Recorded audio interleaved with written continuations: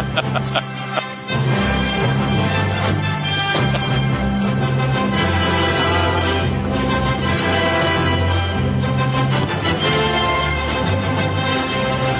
there. You are listening to the Quarter to Three Movie Podcast for Man from U.N.C.L.E.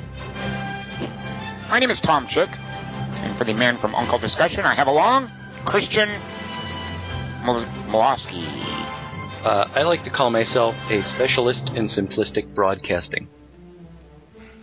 And with our Man from U.N.C.L.E. tagline, Kelly Wand. You don't have along anything. Wait, that's not it. After Fantastic Four, I'll take anything. Alright, whatever with periods between each letter. Including one in front of the W, so 9. Tom, did you know the evil organization in the Man from U.N.C.L.E. mythos is called Thrush? Ah, you do! They were originally Wasp, but, actually they were originally Thrush. It got changed to Wasp. It went back to Thrush. They dubbed it in the original. Yeah. Wasp? I didn't hear what you guys said. Did you say thrush? Thrush. Yeah. What you get, isn't that like a condition you get in your mouth? Like where you're... Yeah, you get it back in your throat. Yeah. It's the bird that tells you where Smog's sleeping.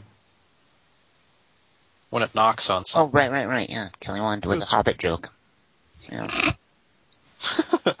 Those are no longer topical, Kelly. Well, seeing as how I think I'm the only one on the podcast who's seen all 3 Hobbit movies. Have you seen Man from U.N.C.L.E. TV series? The one TV series of it? I actually know nothing about the TV series but what I read in the Wikipedia page about the Thrush bit. Yeah. I had no frame of reference. We'll get into that in a minute. But first, Kelly Wand, do you have an IMDb synopsis that you can read us, and then me and Dingus will try to guess the movie from the synopsis? Do I? Captain Ivan Danko of the Moscow militia sets a trap for Viktor Rostavili, a Georgian drug kingpin and crime lord. The ambush severely backfires. Viktor flees the Soviet Union and comes to the USA after gunning down several other Moscow cops, including Danko's partner. Red Heat? Red Heat, yeah. Ah! You think canary is feminine? And I've never seen it. I was just guessing from, okay, what was... It's not the theater. No, why would I... Who's in it even? Is it a Schwarzenegger thing? Yeah, it's Jim Belushi. Yeah. Oh my God, that's why I've never seen it. Oh man, I love that movie. Really? I like it too, and I forget why. I think his actual line is, "You think parakeet is feminine?" And then, Jim Belushi's asking him about his family, and Schwarzenegger's telling him all the people that died. And he's like, "That's pretty fucking grim." I love Red Heat. Wow. Yeah, I should see. I remember liking it. Okay, this is the last paragraph. You'll see why I chose to. I can't believe you did Red Heat. That's so Red Heat. I can't believe Tom didn't see it. Tom's weird. Tom's the weird one. Why would I see Red Heat? Because it's 1988. There's nothing else to do. I almost used the movie Red for one of my over-unders. It didn't end up happening, but it's funny that you said Red Heat. I didn't even think about that. Kelly, I love you so much. Okay, this is how the movie ends, apparently, Dingus, and I don't remember any of this, so tell me if you do. Danko and Ridzik pursue Viktor and his henchmen around Chicago. Finally, Danko and Viktor commandeer a couple of Greyhound buses, then engage in a high-speed chase, smashing up half of Chicago in the process, with no sign of the cops. Yeah, I remember that. I totally That makes remember sense that. to you? It sounds like gibberish to me. Okay, listen, guys. It probably has that famous Chicago bus stop that's in every freaking movie. Here's the Jaws the Revenge ending. Until Viktor is side-slammed by a train, he takes on Danko in a running Texas-style shootout. Danko uses a Smith & Wesson Model 29 44 Magnum given to him by Ridzik. Viktor is gunned down. Danko returns to Moscow after exchanging wristwatches with Ridzik as an act of goodwill. Wait, which one of them is Jim Belushi is named Danko? No. Schwarzenegger's Danko. And Jim Belushi is Ridzik? Yeah, that's the American name. Okay, look, here's the deal. Ridzik. If you guys want to see a bus chase... Yeah, high-speed bus chase. Yeah, high-speed bus... Well, the low-speed bus chase would be boring, right. A high-speed bus chase, Hot Pursuit, starring Reese Witherspoon and Sofia Vergara. Here's the setup. They're on a bus. Bad guys are coming after them. So they throw the driver off the bus. The problem is they're handcuffed together. So, I think To the it's bus driver? Reese Witherspoon and Sofia Vergara handcuffed together. We accidentally threw ourselves off. Whoa! Right. Okay. So Sofia Vergara sits in the bus chair to drive, and Reese Witherspoon has the gun, and she's supposed to shoot the gun out the bus window at the bad guys. But in order to get a good angle, she has to straddle Sofia Vergara's lap. See? And that's how this action scene unfolds. Why don't they just shoot the chain for the handcuffs? They don't mind being chained together, Dingus. Well, I don't Wouldn't mind touching that stop button. Well, actually, they can't because Reese Witherspoon, she's a by-the-book cop, and Sofia Vergara is a mob wife who she has to bring to testify against the mob guy. So she can't let Sofia Vergara get loose. Oh, that's a good point, actually. Yeah. Sofia Vergara is Italian in it? She's Latina, like she is in real life. I don't think Sofia Vergara is incapable of not having a strong Latina accent. Like she is in real life. In real life, she's Latina? Is that what you said? Right. Or meant? Yeah. Kelly, I'm so happy that you brought up Red Heat. Red Heat. You made me so happy. I know, let's watch it together. Oh my God, I just gave us the opportunity to segue into discussion of Hot Pursuit, and you guys still want to talk about Red Heat. That's right. I do. Oh, God, what a couple of jokers. Because it's true, because I've often said you think parakeet is feminine, and nobody ever knows what I'm talking about. I don't even know what the last word that you're saying is. Feminine? Feminine. Oh, feminine. He's talking about his parakeet that he lost, and Jim Belushi's making fun of him, and this hugely macho dude is saying, "You think a parakeet is feminine?" And he's about to punch him. I mean, I just love that. I love that moment. He headbutts people, too. I remember just thinking it was underrated. Like, no one gave a shit about Red Heat except me and Dingus. But I think it's rated. I don't think it's underrated. It's not. Tom was baffled. Did I You had heard of it. Did I mention that in Hot Pursuit, Sofia Vergara and Reese Witherspoon actually have to make out to distract Jim Gaffigan because he has a gun on them, and so to distract him, they make out. Did I They mention could have that? just thrown a With the hot bus pocket. driver? Just say, "Here's a hot pocket, Jim Gaffigan. Go get it." Dingus, that's low-hanging fruit, Dingus. I'm disappointed in you. That's what happens when you watch Red Heat. Those are the kinds of jokes you make. Low-hanging fruit's my nickname for Sofia Vergara. Whoa. Too soon? What? It's high-hanging. I'm kidding. But wait, they should make handcuffs with 3 cuffs for buddy cop movies, so you can get the Who's in the third set? Because a buddy cop movie. Chris Tucker,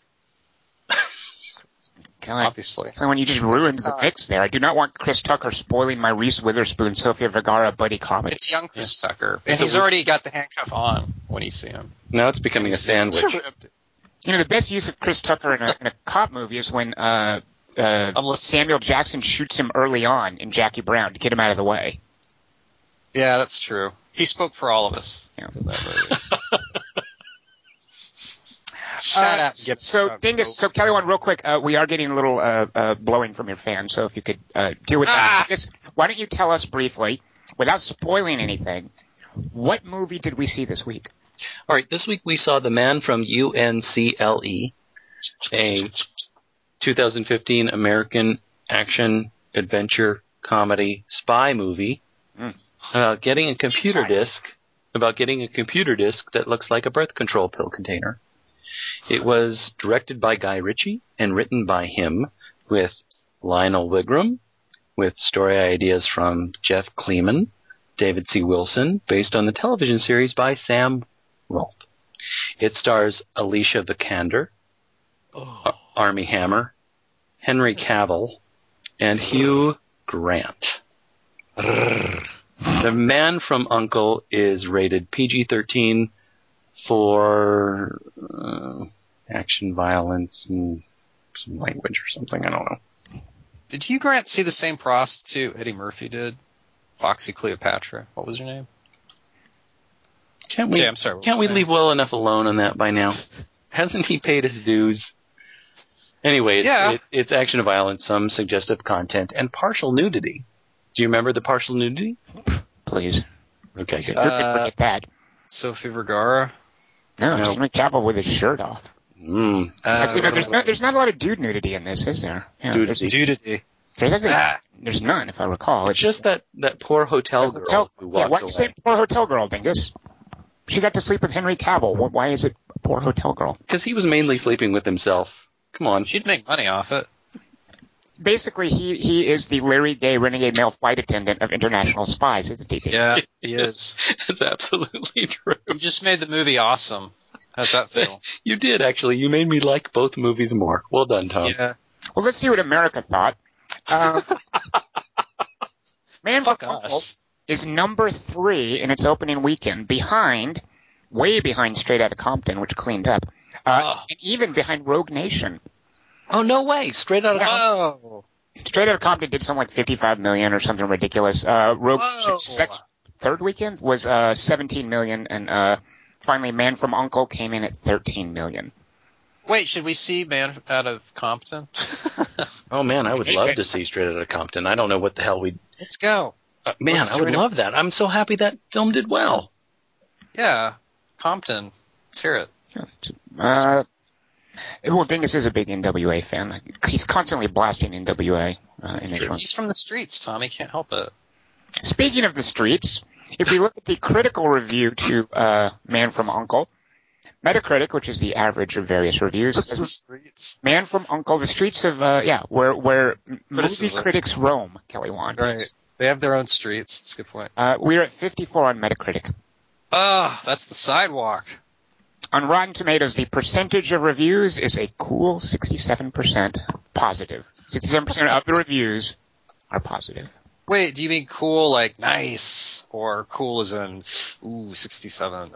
Kelly, I think if I were to use that word, Guy Ritchie would understand what I mean. Which word? Cool. 67? Yeah. Oh. Cool.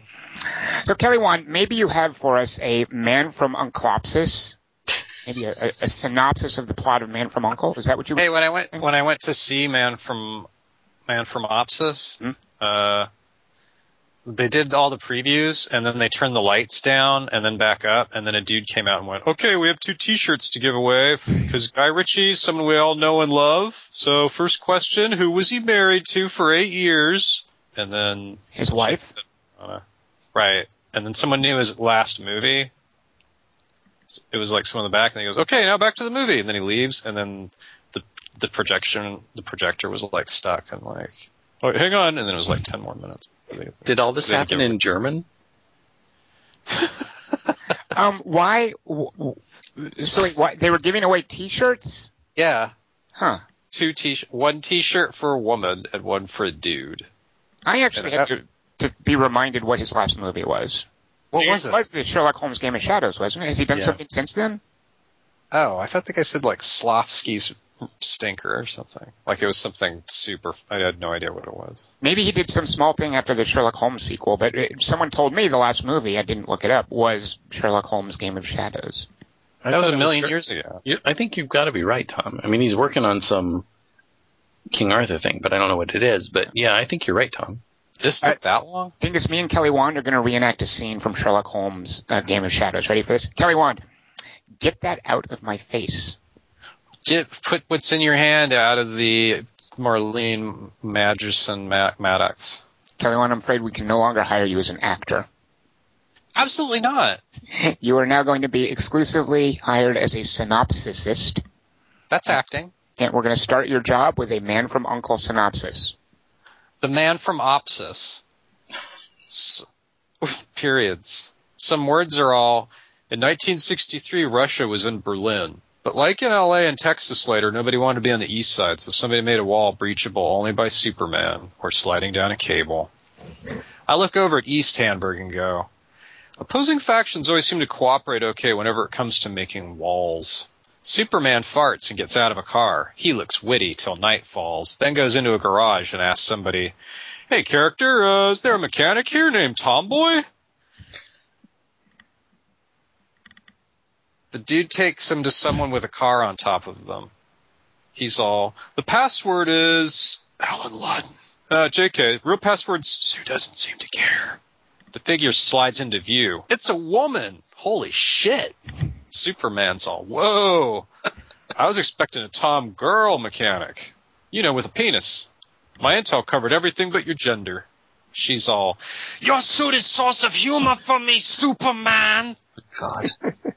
I shall refer to it often. In movie.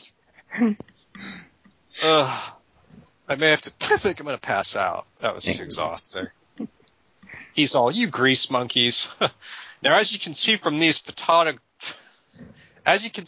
photographic props, I'm an art thief. That's why I'm so witty. You got to be pretty articulate to cut paintings with razor blades and drag a statue into a trunk. Anyway, your dad here was a Nazi rocket surgeon. Fortunately, he told us he hates Nazis, and he didn't enjoy it, so we like him. Whoever gave me this dossier thinks he's in a Roman winery making a nuke for a British lady and her nondescript boyfriend. Ready? She's all, if it end this conversation sooner, I draw a map for you to exit garage. Why is this happening? She's Swedish. The actress is Swedish. Yes, I understand that. Why is this happening? She's a spy, so she has to know how to talk East German. Okay. I'll pretend I didn't hear that, although I also wasn't listening. Now come on, I need you to get into a car chase with me, then accompany me to other parts of Europe and participate in other chases, eventually to an aircraft carrier. She's all, okay! They find a car without any Russians in it, but forget to check the one behind it. The girl's driving, so Superman can lay down in the back and yawn. Good girl. She looks in the rear view and goes, is that Lone Ranger in car behind us? Played by an actor named after baking soda?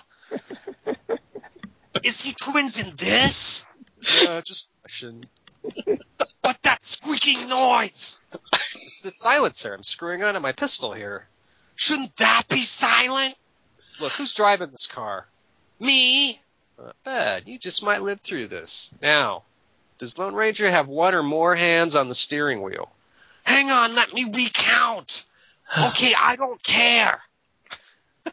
Dingus, she says a lot of lines in the movie. That's what happens with female characters. That's what happens. Yeah, I know. Correct. Finally, is he looking at us? Yes, well, just you. Also, his window is down a bit. He can hear everything we're saying. All right, well, when you hear something that sounds like me being awesome, floor it and make a right up ahead. I forget which. Blum, blum. Ha! Stupid Russians. Little thing called bulletproof glass there, Ivan. Look into it. Or should I say through it?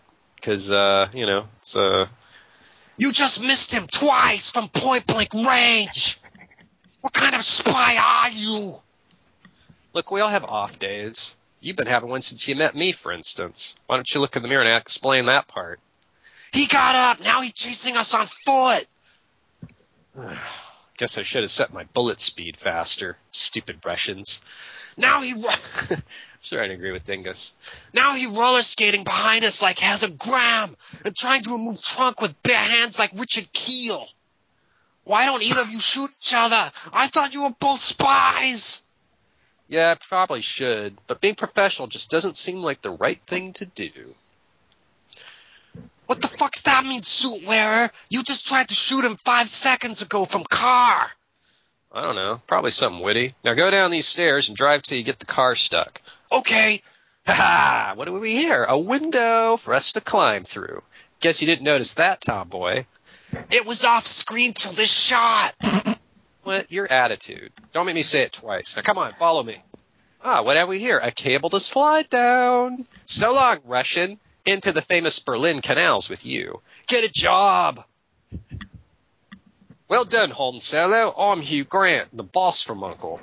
Now, while I man from urinate, look out, the Russian's in your urinal. Stand back, Mr. Grant. I'll handle this. Fuck, I lost. Well played, Russian. All right, I'll tell you anything you want to know. But first, let's kill Hugh Grant here together. Never working for this asshole. Solo, the Russian here is working for us. We were very impressed with how he failed to capture you and Tomboy last night. So here he is 1 day later wearing the same hat. Might have been faster to simply tell you instead of having the two of you fight while I urinated, but I truly had to urinate. You know the feeling. I'm more of a shit man. Also, isn't this 1963? I thought we're on weird terms with the Russians because they moved to Cuba or something. Army Hammers all. I have not had such charmless sidekick since Dead Crow on Head of Johnny Depp. Hey, you know who doesn't even need a sidekick? Superman. Oh, excuse me, I must sneeze. Ben Affleck. Why you? Oh, you two, this team-up should be blooming. Oh, and just in case auto mechanic knowledge becomes pertinent, you're also dragging along Tomboy. Good luck. The next day, every agent of the CIA comes to a golf course to watch their two colleagues share a tense luncheon. They all get bored. Classic scene. Classic. So many customers. A tense luncheon by Pinter. Better watch this. Sorry, I had to check the fan there. But they all get bored before the entrees arrive and take off simultaneously. Lone Ranger's all, we have name for people who steal art in my country. Art thieves. That's 2 words there, Kimosabski. In Russia, it is 3 words, actually. Oh yeah? Well, according to this folder here, your dad was a prostitute and your mother was a Russian. The Lone Ranger knocks over a table and leaves. Remember that part?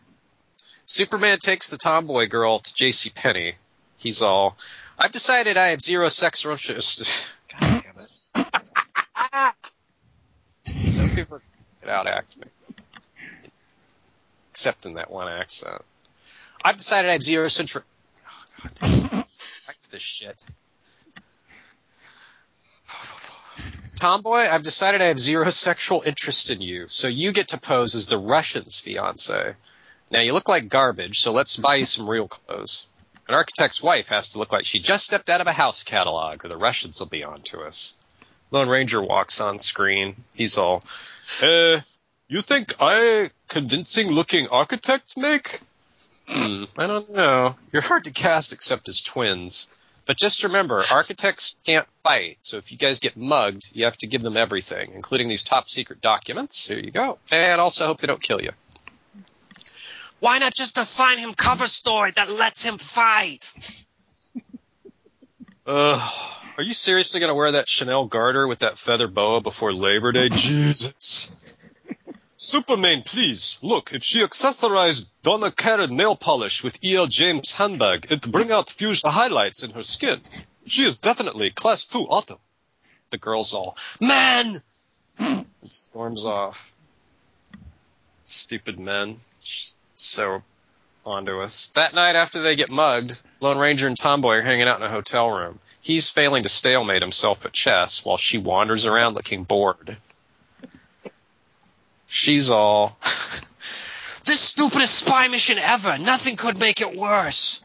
Superman opens the door and goes, hey, it's me, Napoleon Solo. My spy name's actually Larry69, by the way. 2 R's. I tried to change it to 00 Larry69, but Helen in marketing says we can only do acronyms. Anyway, tomorrow, Tomboy, you'll be hanging out with a race car driver, while Victor Hugo here gets in another restroom fight. This time with some Italian bullies. Spice things up a little. Now, if you'll excuse me, here are some exposition dossiers. He throws folders at them and bails. Lone Ranger's all, in Russia, we have saying about men like him. While he says stuff, she gets drunk and dances around till eventually nothing happens. The next day, there's a race we don't see, and more talking. That night, Superman goes to a place to steal stuff from a safe. He's about to cut a chain-link fence when he looks over a few feet. He doesn't see him till then. Master spy. And sees Lone Ranger about to do the same thing. He's all, what are you doing here? I thought I told you I like to cut fences alone. You know, in keeping with my name, Napoleon. Hey, where's the... I did something like that. Hey, where's the stiff? I tell her to stay in a hotel room and do nothing while I go out. It's none of her business why. Superman shakes his head tenderly. Sure, I'm glad we brought her along. She's been indispensable. Hey, check out my cool wire cutters. The hand grips are made out of lasers, brah. What the? Yours are better. In Russia, we use lasers as scissors and to restore eyesight. Asshole. He's the James Belushi of the group. Not having any of it. They find a safe with a door on it. That's that writing you guys like. Superman's all, the 69SX. Haven't seen a vault this cool since Ant-Man. Now stand back, White Russian, and you just might learn something about opening. Just put my hand in here, blah, blah, blah, a little CG, something witty, a little fart, and boom. Door open, no alarm. Alarm has been ringing since you stopped talking. Ugh, well, it's a good thing we're here to steal from this is a boat. Can't do it anymore. Superman's all that it's a good thing what we're here to steal from this is a boat. Now grab an oar and hang on. A bunch of stuff on some water happens while Superman watches on his lunch break and eats KFC. Eventually rescues some guards from drowning by parking his truck. That was weird. Then Ferris Bueller's across town while the villainous races. Superman tricks her by having sex with her. I lean over to Dean Martin and whisper, "That's how I trick myself." Lone Ranger gives Tomboy a wedding ring disguised as a microphone and goes, "That's so dumb. In Russia, priests marry you." He heads some woods and puts headphones on while she goes to a table and tells her evil uncle, "Hey, that Russian spy in woods. Also, that foppish American isn't acting."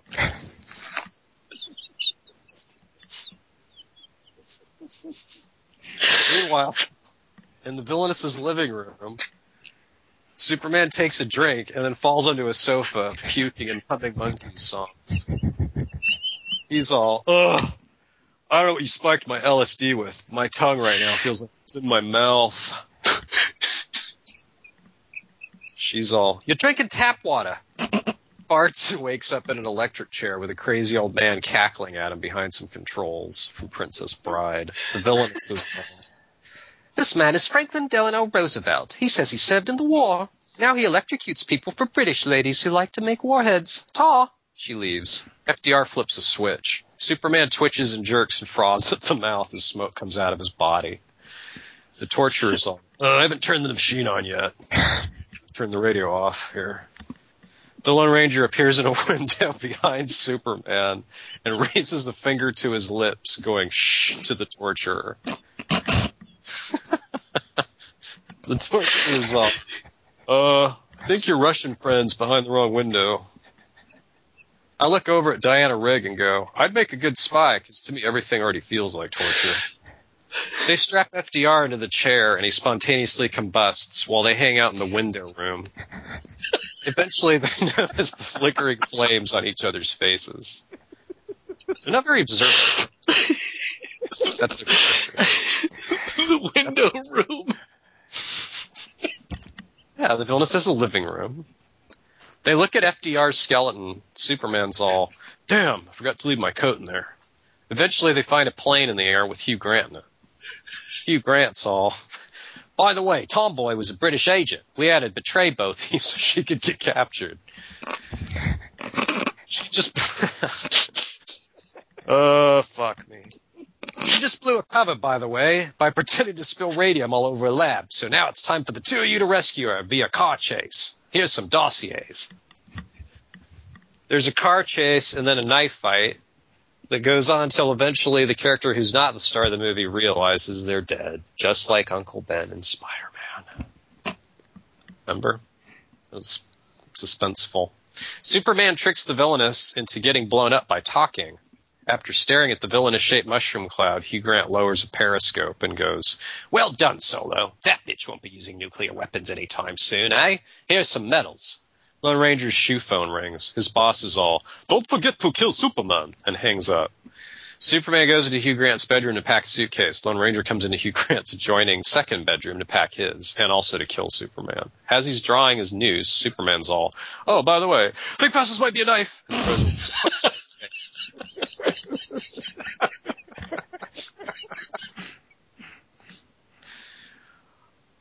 Throws a wristwatch in his face. Lone Ranger starts choking on it. Superman licks the watch out, and they both stare at it. Superman's all, "Somehow it got from the mugger to one of the villain's guards. I wound it for you." They kiss. 5 seconds later,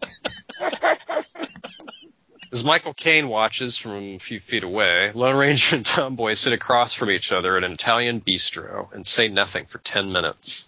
Finally, Lone Ranger's all, We never married for real, but perhaps we should still get divorced. Just as she's about to say nothing, Superman Hugh Grant walk on screen. Hugh Grant's all, good show. On the TV series, I'm told. I mean, congratulations. This mission went so well. From now on, you're all married and working together all the time. And also, we have a franchise name for you to plug. Uncle. I look over at Rebecca Ferguson's gown and go, saying it's synonymous with defeat, huh? The end. Very nice, Kelly Wand. Oh, I liked it. That's good. After Fantastic Four, I thought you hated off-season ago. You just got to keep it down. Anytime you get to do your Asian woman voice, even for a Swedish actress, I'm happy with an Synopsis. Yeah. It's more about listening to Dingus hate it. Yeah, exactly. Right. It's half the fun, isn't it? It's racist. And right. from Uncle Tom, we did it. Well, who's going first on this? Didn't do very well, of course, the movie, and by any metric. But what did we think of it? I liked what Henry Cavill was doing. I thought he was kind of channeling little Bruce Campbell from Army of Darkness. I thought he was funny. Uh-huh. They didn't give him much to play off of, and I liked the car part at the beginning, and I liked the boat part where he's eating. It kind of reminded me of something from Night and Day a little bit. So isolated, like certain bits of it worked for you, you're saying? Those parts did. But after Mission Impossible, like this, like a girl spy character who's not Rebecca Ferguson she's a tough act to follow, that Ferguson girl, gotta say. And, overall, I thought it was mostly mediocre and undistinguished. Okay. Dingus, what do you think? Do you want me to go next? You can go ahead and go. I'd be interested to hear more about why you liked Henry Cavill, because he was kind of a weak point for me. Like, I kept hearing in his delivery his Superman, and I don't know if that's just how he, like when we saw Superman, I thought he was doing a Christopher Reeve impression, like an homage to Christopher Reeve, but apparently that's just how he talks American. I'm told he has trouble with American accent. So he is British, right? Did I make that up? He's British playing an American. Armie Hammer is American playing a Russian, and the girl is Swedish playing a German.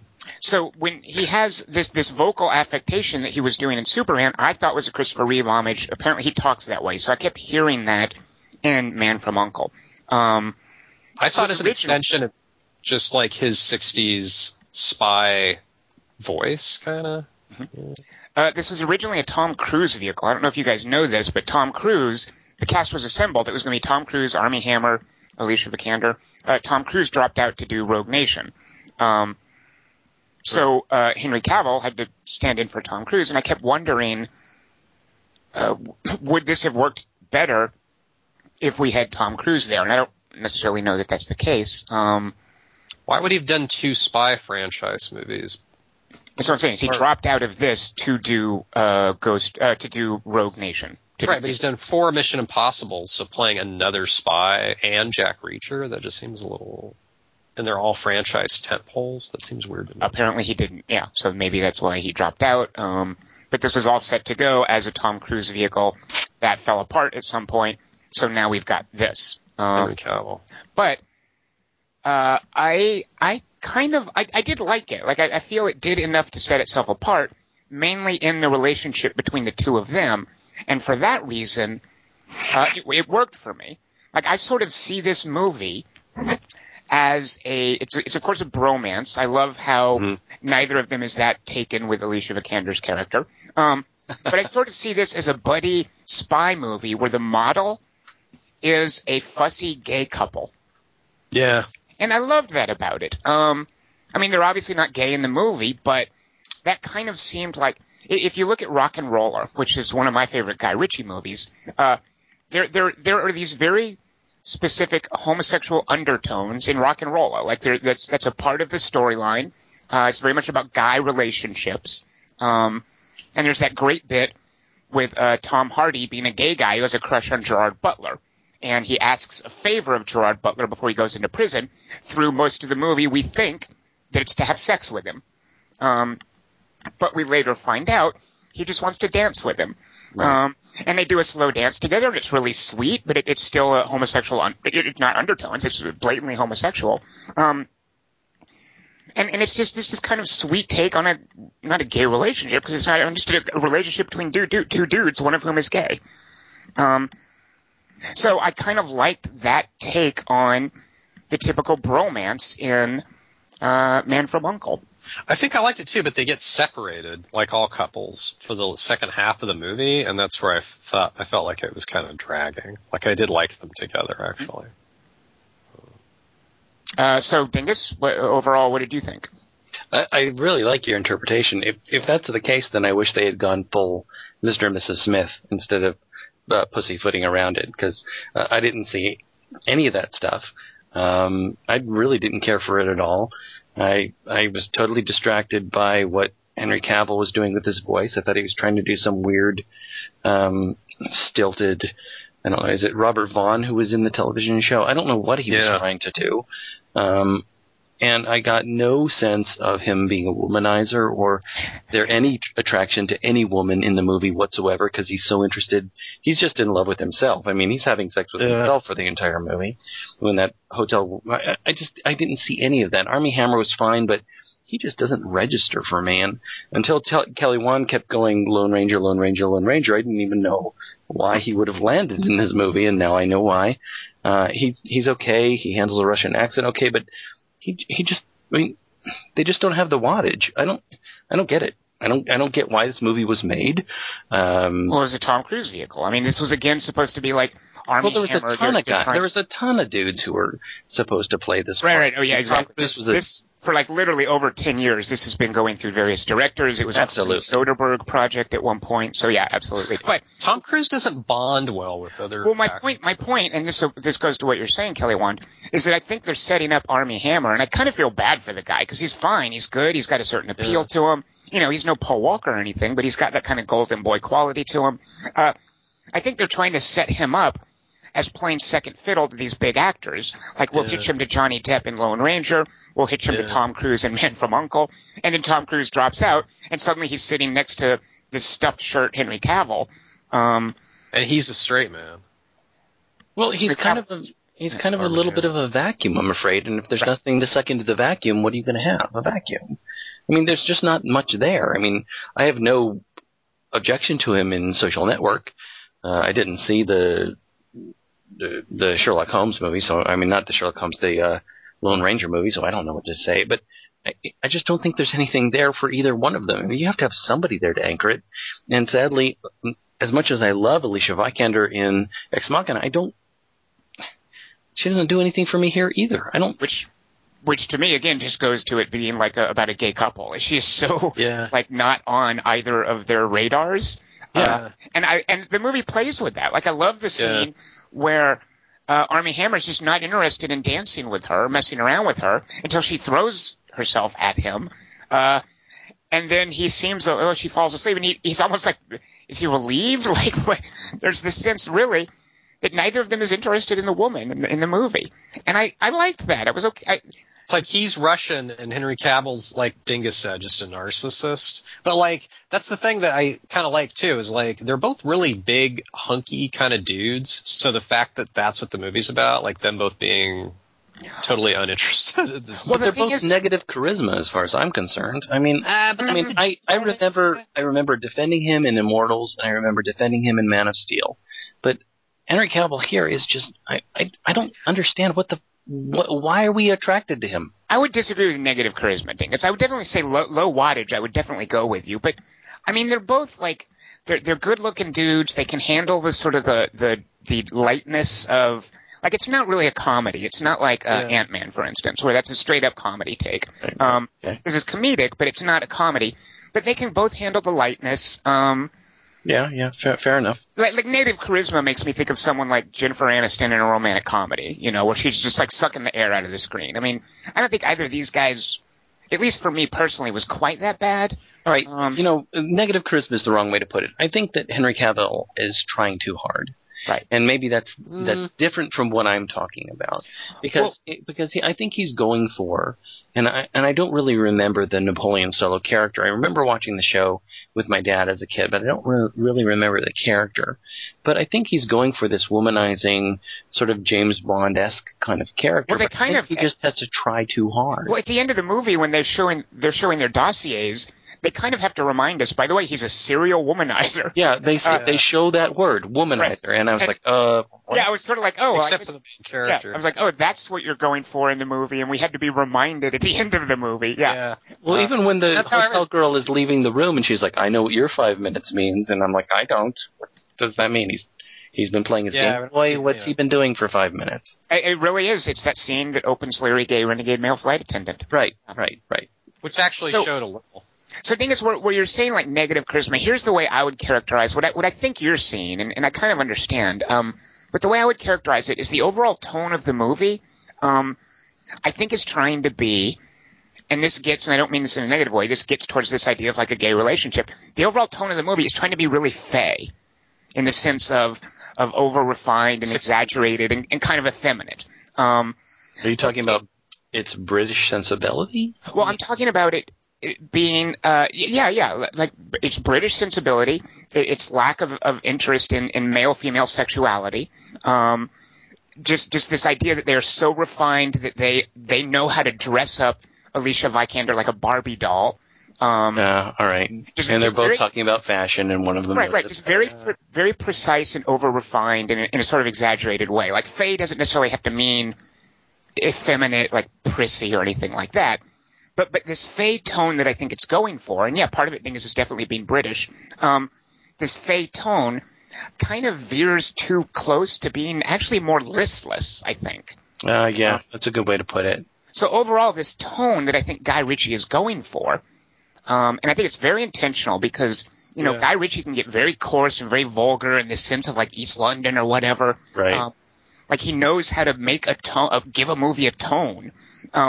I think this tone ultimately ends up being closer to listless than anything else. I mean, it is kind of stylish at times, but even then, like, it just... The action, like, split screen and, like, going on in the background, like, those are kind of bold choices. Like, I think instead of stylish, I would call it groomed. I mean, I think it's... Sure. Preening, almost, yeah. Yeah, exactly. Yeah.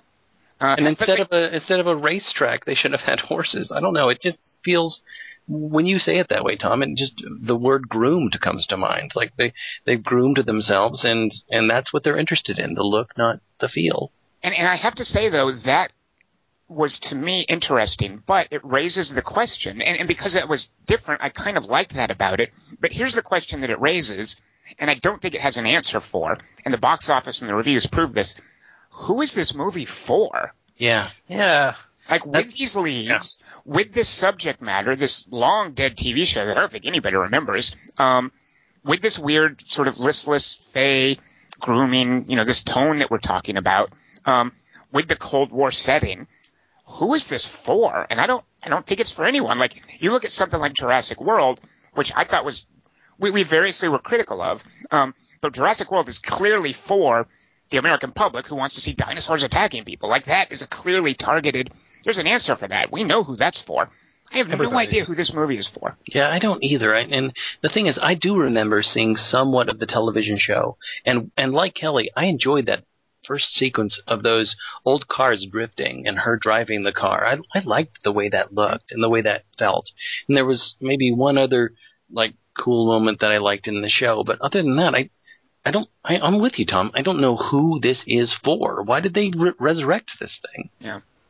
I mean, what is it supposed to call to mind? I don't know. I mean, I think that points to the fact that it was in development for so long under so many various different people. And it finally almost, just happened. Something that's in development that long either dies away or, hey, it happened. And I think but that's what makes it kind of interesting. Like with Tom Cruise, I think it would have sucked, actually.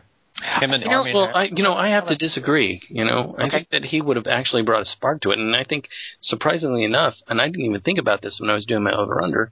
Kelly, you bringing up Night and Day makes me think about what the kind of spark Tom Cruise can bring to this kind of movie. See, I don't know what to say. Like that weird gay couple sort of vibe. I don't know if that would have existed so much with Cruise. I don't know. Maybe it would have. Well, I But don't it's know almost that ideas. I don't it's know that almost I'm like- on board with the gay couple vibe. I mean, it's not like Dingus, romance no. like I feel with the Eagle or something. But No, It would have been a different kind of movie. No, because there's stuff like all these lines too. Like, so here's another thing. Like, I think they're playing with this with all the lines and this idea of like gadget envy. They have lines with each other like, we'll both forget about it in the morning. You take top, I'll take bottom. all right. Right. There's certainly that fashion dressing scene. I mean, I'm not saying it's all subtext. Like, and it's not.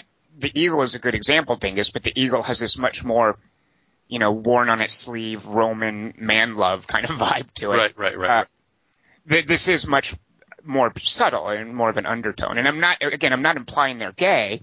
I'm just implying that's kind of the context in which I enjoyed this relationship. Is what if bromance, instead of being, dudes who watch sports together, what if the model for the bromance is a gay couple? Well, I actually kind of like that, and that's why I said that's why I referenced Mr. and Mrs. Smith early on, because if I had that more of that feeling, or if I had detected it, I think I might have enjoyed it more. Well, and even because it seems like they're trying so hard to be womanizing, and even when he's reaching up to adjust her garter, I never feel anything going on between them. Well, here is where. And again, I don't know if this is my interpretation. I doubt it was like an intentional thing where somebody wrote it and said, hey, let's push this angle. But you could almost look at Armie Hammer, like his character's motivation is shame. And there is in among some gay men, that's something that they struggle with, like this shame about their past, who they are, their identity. Well, especially considering that he's Russian. I mean, that's very much right. Yeah, and his father and his and Henry Cavill even plays on that. But it seems like that's what drives him, is this shame he feels about his identity. Right. And that is sometimes that is sometimes something that gay men experience. And it could be a fuel for his anger. I mean, because one of the interesting things is that character flaw that he has is this ultimate anger that he can't control, and that certainly plays into what you're talking about. So I guess I can kind of go down that road. And again, this is just me sort of watching a movie that I'm not really into, but this is me sort of picking out something that was interesting and unique in the movie that I hadn't seen in other things and enjoying that kind of take on it. It's definitely a weird choice. Yeah. And both those actors were really into that choice too. Well, they went, all right. Well, they're both so incredibly, and this is something, I don't know if I've talked about this on this podcast before, but I've talked before about sometimes you cast someone in a role who's just way too pretty. And these guys are both just like really pretty. Right. Henry Cavill, too. It was also hilarious to me. They're trying to create this idea that Armie Hammer is a giant. When pretty much all he has on Henry Cavill is maybe a couple of inches. But Henry Cavill, that guy is so, like, he's got this incredibly deep chest and broad shoulders. That guy's like huge. It's hard to make someone look like a giant next to Henry Cavill. Who's catching? But the scene where, Kelly what? The scene where Armie Hammer and Alicia Vikander are rolling around on the floor, it is adorable how tiny she is in his hands, by the way. Yeah. But you don't see any of that when he's standing next to that slab of a man that is Henry Cavill. That's why they're into each other, because they're both big, and she's like a little tiny dwarf. Get out of here. It is kind of like that. Like, why be interested in a woman when you have these sort of... She's a pussy. Male specimens. Can I just ask, now that we've talked about her a little bit, why doesn't she register for me at all in this? And I loved her so much. It's a shitty role. She does not register at all here. She doesn't get to do anything. Well, you say that, Kelly Wand. You know what? Play with this idea. To do that cool driving stuff. They start off with cool stuff, but she just doesn't register. Even when she's trying on those outfits, and I guess we're supposed to think she's sexy in them. It's what Tom said. Like she's the foil to them. Like she's their backup singer. Well, and so here's the thing. They're also like, she's in this. She's in Ex Machina. She's in a bazillion things, by the way. But she's also in a movie that I've told you guys to see called Seventh Son. She is. Yeah. She in Seventh Son. She and Ben Barnes are the young ingenue and lead actor. But I don't think she has. Dingus used this word, which I think we should always use. I love this word, but I just don't think she has much wattage. She's definitely no Rebecca Ferguson. Right. She's a pretty Swedish dancer turned actress. But that's not that's not star quality, and I just don't think she has much of it. She's fine. She was convincing. convincing. It works as a robot. Like you Right. cast someone like that as a robot, and there's this sort of super coolness to her, this kind of removed quality to her in Ex Machina. She's like Arnold. It's exactly like you cast an awkward Austrian bodybuilder as a killer robot, and suddenly, hey, this guy, it works. He's from the future. That's why he can't talk normal.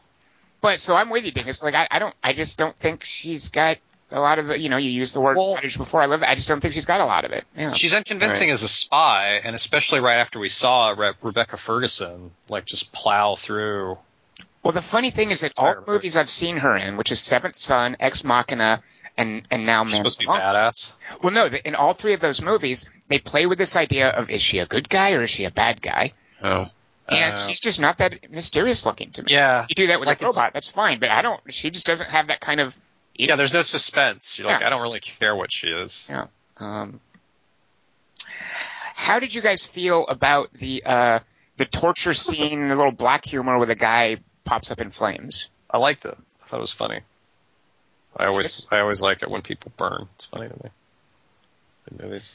I don't know. I was kind of that whole torture autobiography sequence, kind of along with that and the opening credit sequence just made me think of Inglourious Bastards and how much better Inglourious Bastards did that kind of thing. While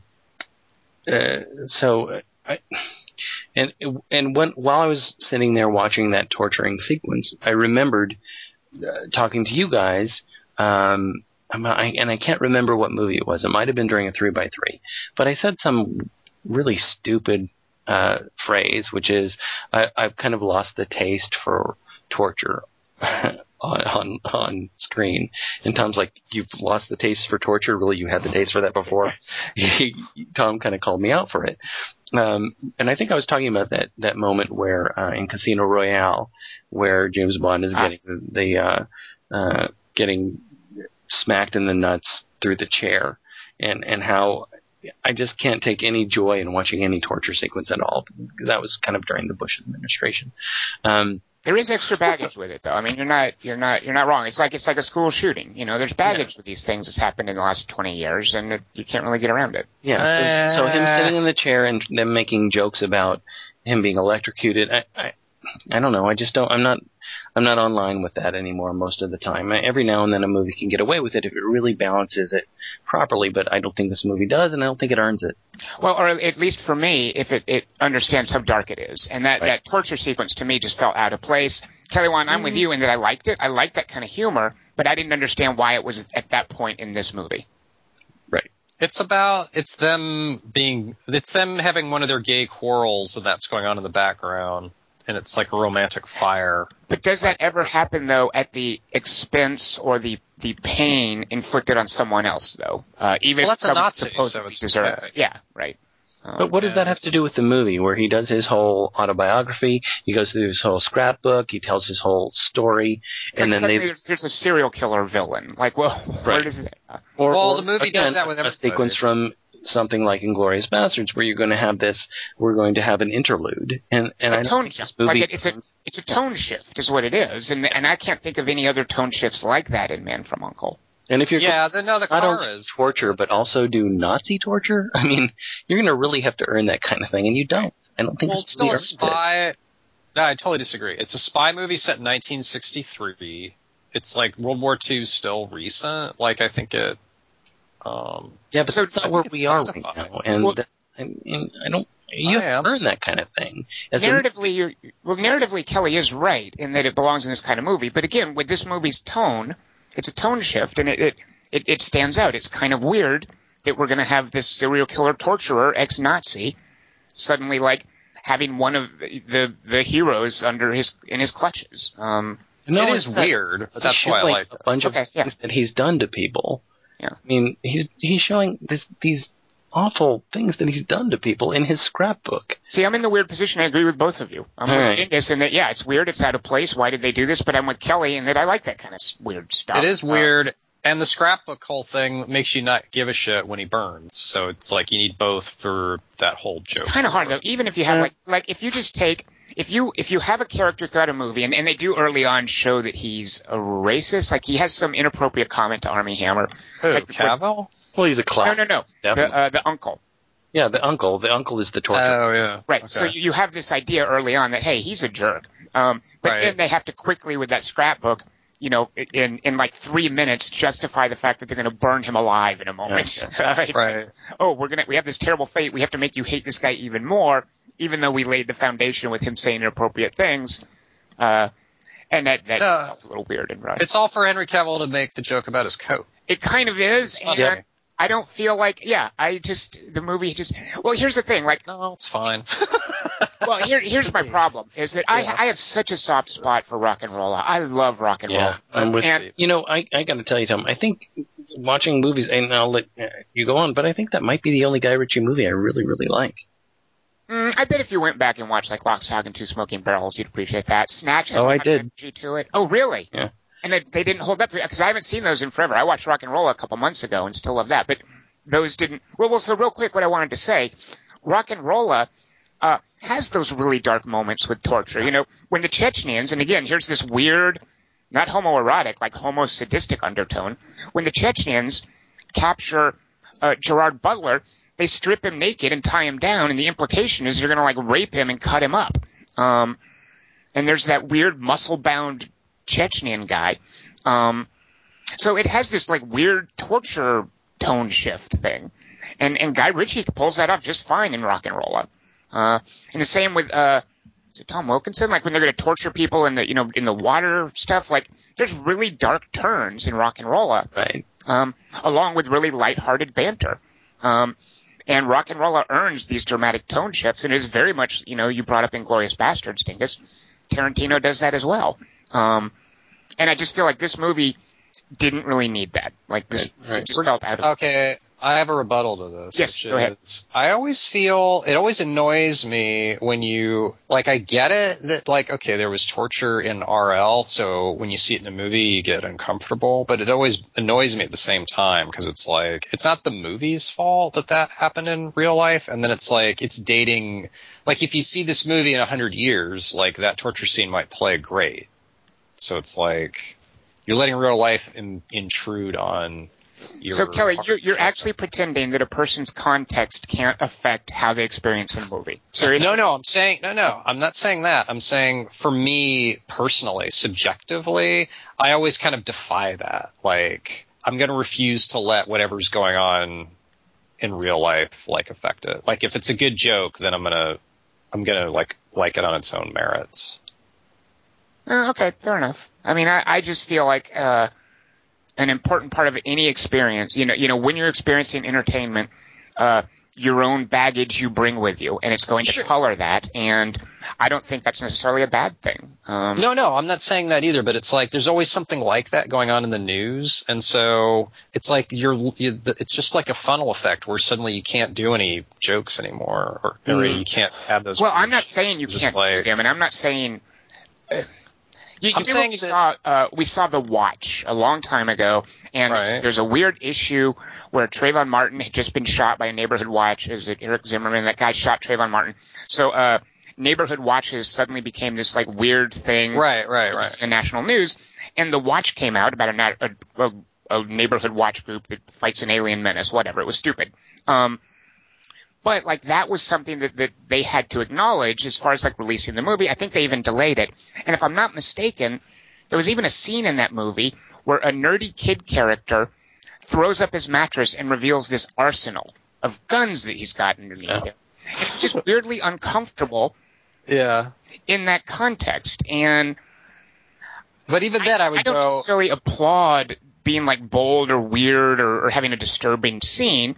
And sometimes that's just going to happen by accident. And sure, but if it's funny, right? If you liked the movie, if you thought it was a funny movie, I think you would have gone, the timing's weird. And also, that's kind of a tough one to walk back. Like, that really did just happen, and it's called The Watch. While as in Man from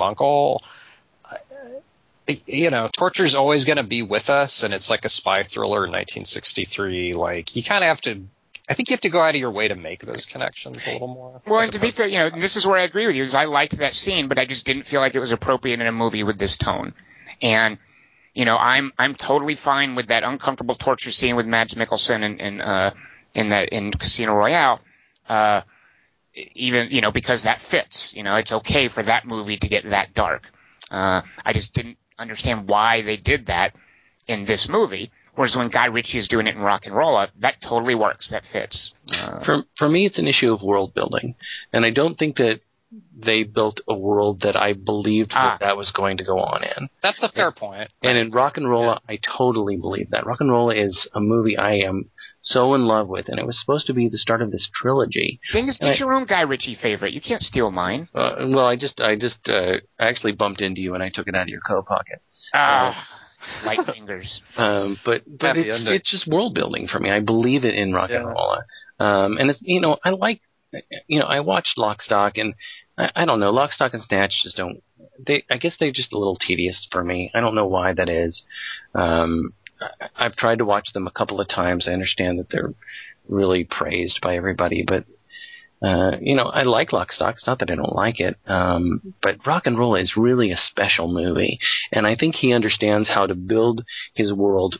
Character, actor, writing, everything really works well in Rock and Roll, and I don't think he bothers to do world building here.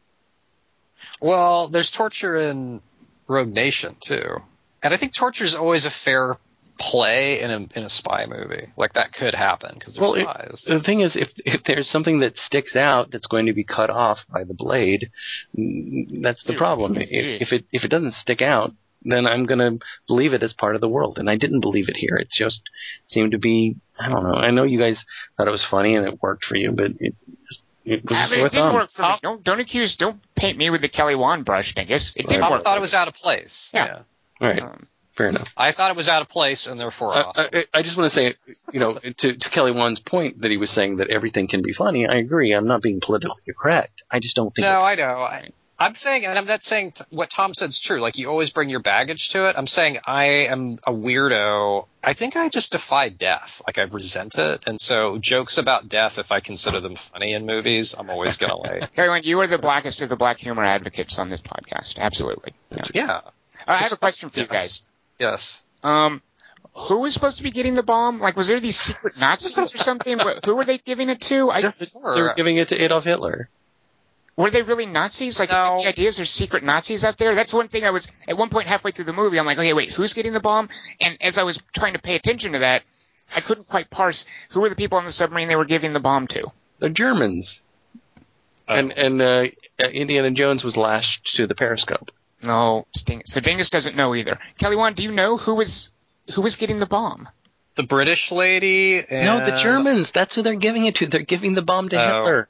That's what's going on. The Italians. This is post World War II. There's no more Hitler. Yeah, it's 1963. There's no Germany. Germany doesn't exist anymore, Dingus. That's why I with air quotes. I was wondering what. So it was secret Nazis. Like, are they implying that there's still Nazis around after World War II and that they're trying to get a nuclear bomb? Yeah. Because that's what I thought. But it seemed to me they kind of like, I was like, wait a minute. Like, I kind of felt like that's an important fact that got glossed over.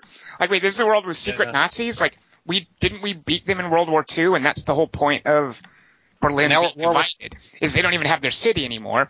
It got cut in half by the East and the West. So there's still Nazis in this movie.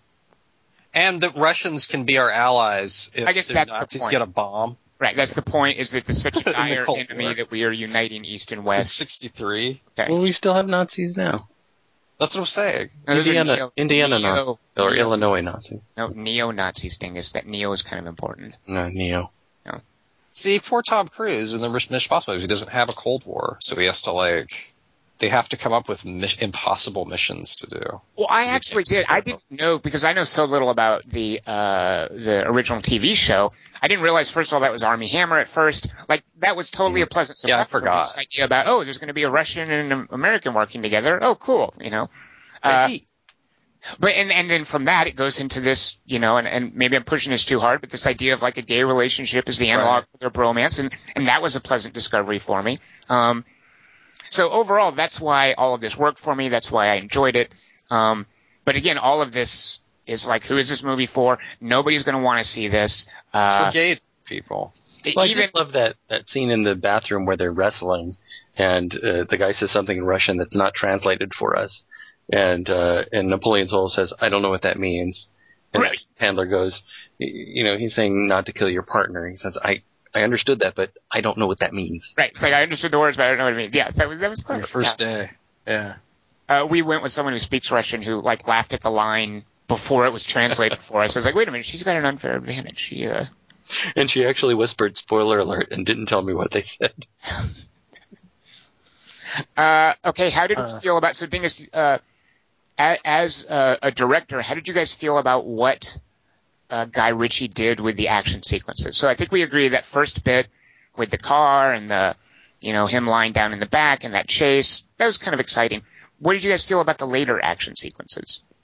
Like the stuff when they're trying to get into the safe and whatnot? Yeah, like all that stuff. Because there were several things that would be like action set pieces, when they break in and when they're storming the secret harbor. Split screen? The dune buggy motorcycle Jeep chase. Oh, jeez, I like remember that one. All I kept thinking about was the Furious movie where they're driving across terrain in dune buggies. I actually kind of like a lot of that, to be honest. I really liked the harbor stuff where he's sitting in there and, drinking some wine and trying the sandwich that he maybe doesn't like that much, and then he finally decides, all right. I kind of liked that whole. I liked the humor of it, of the boat like going around in the background while he's in the car. I was okay with the car chase, especially the drive across the water kind of stuff. That was fine.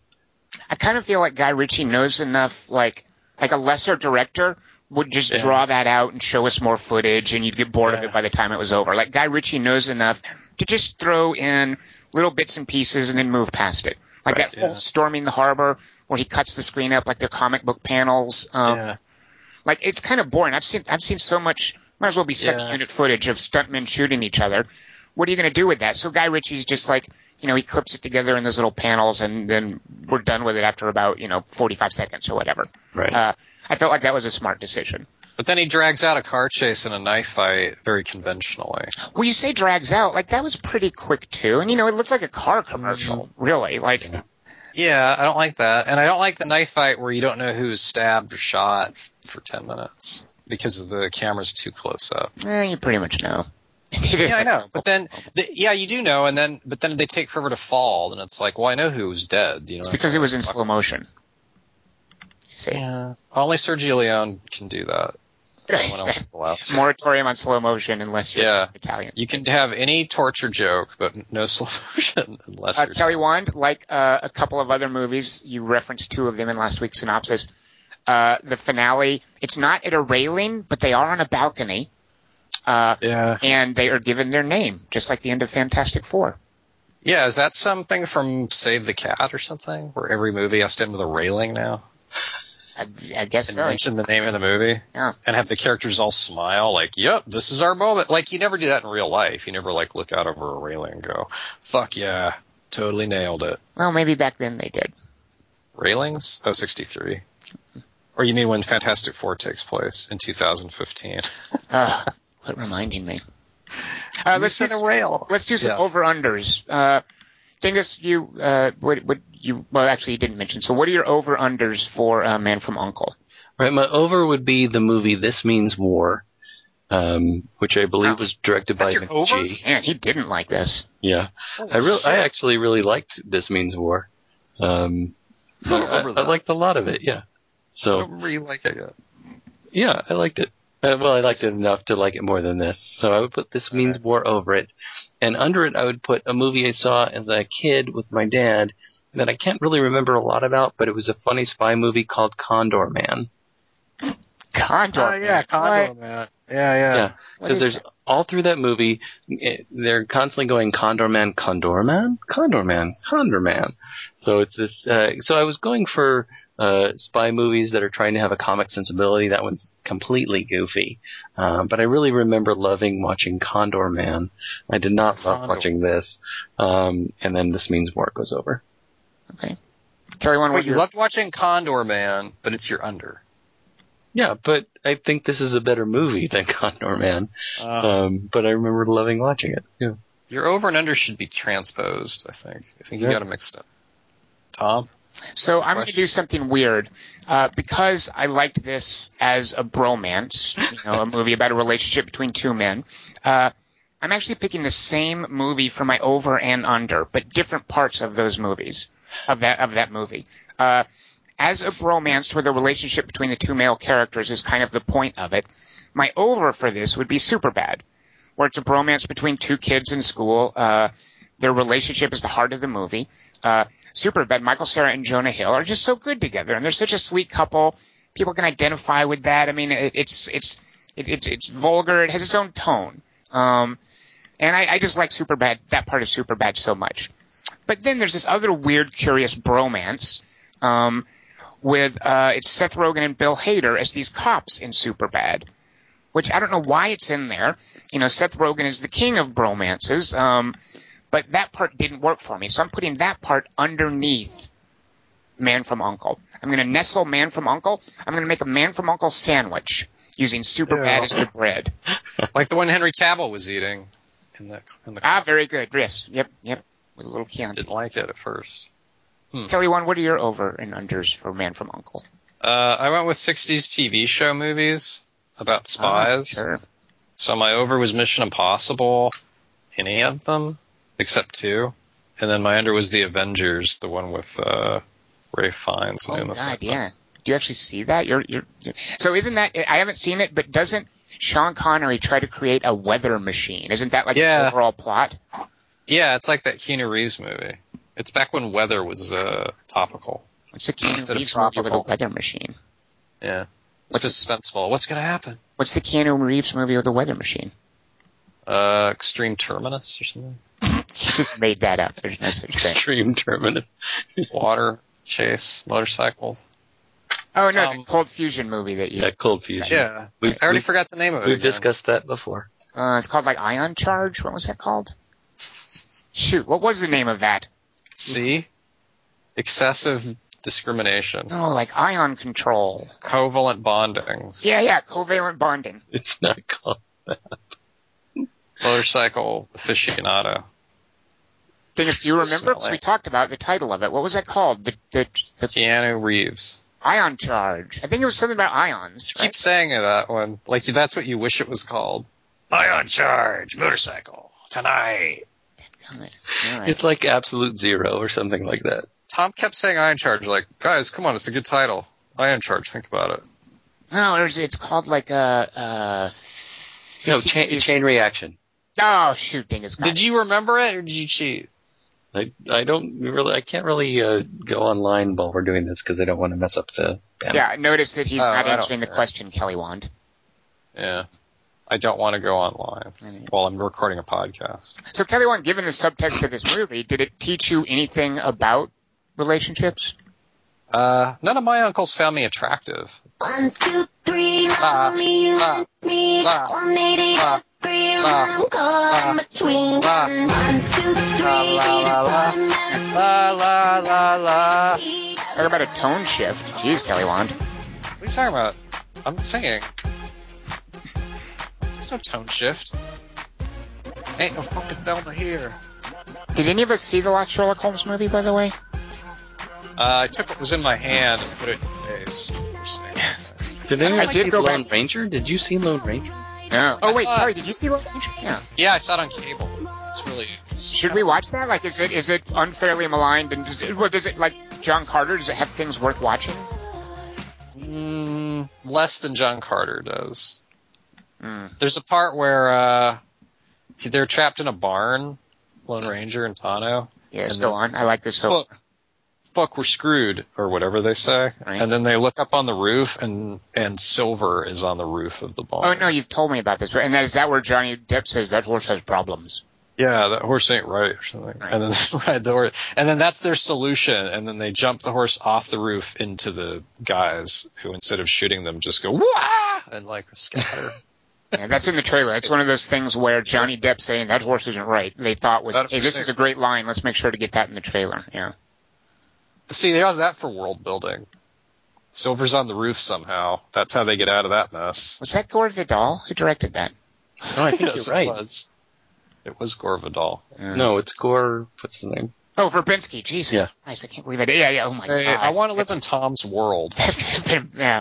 Good Lord. Gore Vidal directed the No, that line. was William F. Buckley. That horse ain't Jesus, right. Gore Vidal. Say it with more feeling. I still I don't have any Gore Verbinski's name is weird for me. Who's named Gore with the last name beginning with a V? What are the odds of having a Gore Verbinski and a Gore Vidal? It's confusing to me. Absolutely. Who's named Gore?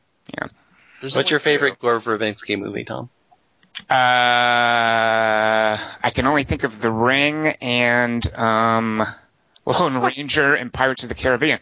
Am I missing something, Dingus? Didn't he do The Weatherman? Oh, Weatherman, of course. We love Weatherman, yeah. Right. Kelly, have you seen The Weatherman, Nicolas Cage's movie? I don't see movies about meteorology until they're spoilers. Weatherman has so many awesome things in it, Kelly Wand. You should see The Weatherman. Weatherman is the lost Gore Verbinski classic, and I only say lost because no one has seen it. Yeah. Is it the one with Nicolas Cage and Nicolas Cage is so good in it. Not Tia Leone, Hope Davis. It's got a great Hope Davis performance. It's got Nicholas Hoult, a very young Nicholas Hoult in his And who's the dad? Is it Martin Landau? It's not Martin Landau, is it? No, it's Michael Caine. No, it's Michael Caine. Yeah, it's got a great Lord. Michael Caine performance. Yeah. Exactly, that guy, Kelly Wand. I see you know who it is. Yeah. He likes to watch The Ghost of Batman. And there's so much great Michael Caine abusing Nicolas Cage stuff. Yeah. Master Wayne. Kelly Wand, if you want to watch Michael Caine look down at his nose at what a ridiculous doofus Nicolas Cage is, Weatherman is the movie for you. Yeah. All right. Yeah. Hang on. Let me write that down. But first, let's do a 3x3. The topic this week is your favorite teacher or mentor / student relationships. I didn't want to use the word, I forgot if I screwed this up last week. I didn't want to use the word teacher because I didn't want it to have to be a classroom setting. So this is your favorite mentor / student relationship. That was, as broad. I think you guys might know why I brought this up. Well, my number one choice, let's just go by the numbers. So, Dingus, you're introducing next week's topic, so why don't you start us off with your third favorite example of this sort of thing in a movie? I did get a little confused by you using the word student, and I kind of all week long wanted to ask you to elaborate, but as you know, you're not allowed to do that. I'm not allowed to do that, so I kept wondering about, does it have to be a teacher-student relationship, or...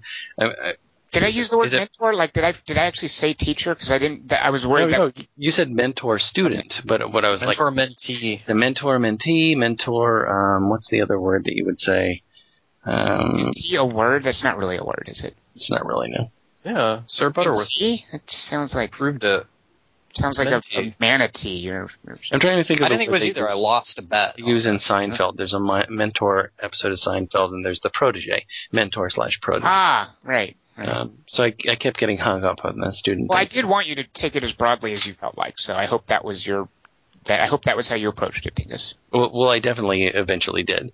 But I did end up with one that is sort of classroom oriented, and Tom has called me out for this before, and I think he said something a few weeks ago of, I wonder if we could look and do an analysis of the number of 3x3s that are repeated the next week. And who does that the most often. I don't think this was last week, but I did see this movie fairly recently for a different one of these. And this particular relationship really stuck with me for a couple of reasons. And so this is the movie Good Will Hunting. And the mentor-student relationship is between Professor Gerald Lambeau, who's played by Stellan Skarsgård. And what's his last name? Lambeau. Like Lambo, like Rambo? No, like Lambeau Field, Lambeau. What's Lambeau Field? It's where the Green Bay Packers play. Oh, you and your basketball. All right, whatever. Right. And it's between him, Professor Gerald Lambeau, and Will Hunting, played by Matt Damon. And so it's the reason that I really like this particular mentor-student relationship is how it develops in the course of the movie, in particular in the middle part of the movie, where Stellan Skarsgård's character has figured out that Matt Damon is the guy who's solved these things. He bails him out of jail, and then he starts to school him while finding him a therapist that will work for him. And there's this one scene in particular where the two of them are working together at a blackboard in sort of his classroom office, and they're just working together, and there's this real give and take where they're writing things up and they're erasing and they're just working together. It's kind of a montagey kind of a feel, and they solve this, which for me would be just an inscrutable problem. And then they sit down together at these two chairs, and Stellan Skarsgård just sort of not randomly, but purposely, and this is not something that Matt Damon's character is used to, puts his arm around him and just sort of claps him on the shoulder like a coach would a football player. Just, and what kind of puts the cherry on top of the scene is that the guy who's Stellan Skarsgård's constant should be his protege, is over at the other table, like doing some scut work probably, and he looks back and you get the sense from his look, geez, he's never reached out to me like that. He's never had that kind of camaraderie with me, and they have that natural camaraderie because of the value between the two of them and the needs between the two of them. And I really like the way that relationship is showcased in that one little scene in Good Will Hunting. Okay. Kelly Wand, what do you have to top that as your number 3 favorite student or mentor relationship? Teacher or mentor relationship with a student? In Collision Course with Jay Leno and Pat Morita, they have to overcome their differences, and Jay Leno's all, I'm gonna bust your ass, and then Pat Morita's all, bust my ass no good.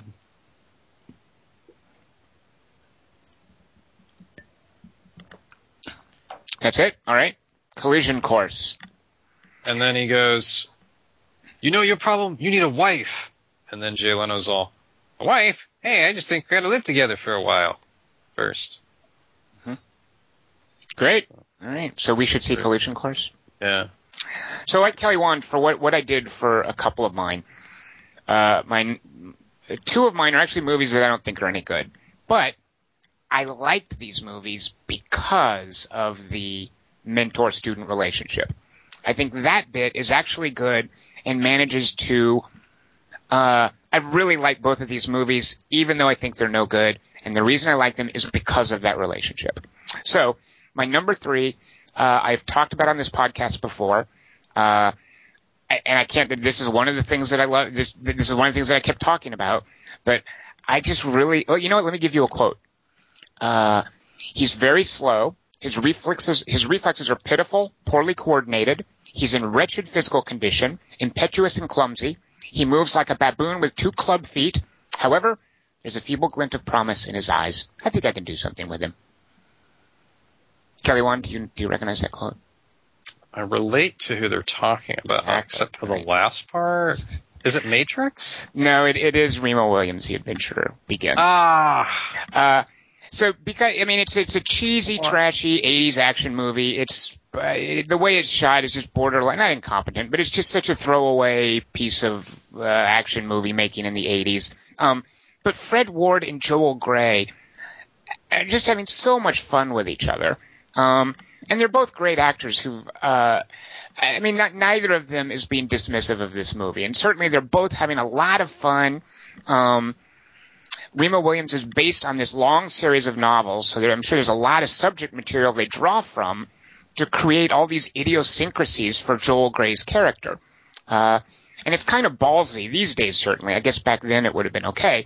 But the fact that they get Joel Grey to play a little tiny Korean man, complete with the makeup, it would almost look offensive these days. And he does the accent and everything. But they give him, they make him, like he loves soap operas. And he says things that are outdated and sexist, like about women. He's totally old school. They become roommates, by the way, also. So there's some of that interplay between them as well as being, master and student. And he talks in all these like quotable fortune cookie phrases. But they're just both so lively in this. that I really like in this crappy 80s action movie, what Joel Grey and Fred Ward are doing with each other. So there's my third favorite teacher-student relationship. Remo Williams, The Adventure Begins. You smell like hamburgers. Yep, he makes fun of his diet. Yeah. I actually thought he was a Korean dude when I saw the movie, but I was only 13. Well, you know what, to be fair, Kelly Wand, I think it actually might have been nominated for Academy Award. The makeup is actually really good. That can't be true. I think it... Joel Grey was nominated for No. makeup? The makeup. Yeah, but the makeup for him was up for an Oscar? I believe so. I might be For misremembering. Yellowface? That was up for an Oscar? It's not just Yellowface. Like you can really watch Remo Williams and think, oh, they got some old Asian dude to play. His name is Chun. Should I watch that movie? Come on, I was when I was talking about it like several months ago, I was constantly like giving you awesome tidbits. You should totally watch Remo Williams. Yeah, that's what I think. It's like you watched it for me, and now I don't need to see it. Like you've told me all the good No, parts. you would appreciate it. You would definitely. Plus, you said you binged on it by finishing it, which made Well, it that sound was like kind of a joke because I was like watching little bits of it at a time because I didn't have time to sit and finish it. So every week I was like mentioning stuff I saw, and then one night I finally finished it. So it was kind of a joke. I took that to mean like it's hard to finish. No, not at all. I mean, come on, it's like a 90-minute movie. There's so many cheesy things in it. It moves quickly. If there's one thing Remo Williams' The Adventure Begins knows, that's how to get things going. Yeah. That's why it's called that. Yeah, Adventure's beginning. Yep. We got that part locked. Yep. All right, Dingus, rescue us from this silliness. What's a great example, maybe not as good as your number one choice, but what's a really good example of a student-teacher relationship? Maybe you have a quote for us. I do. I'm totally confused why Kelly already mentioned it. It doesn't make any sense to me.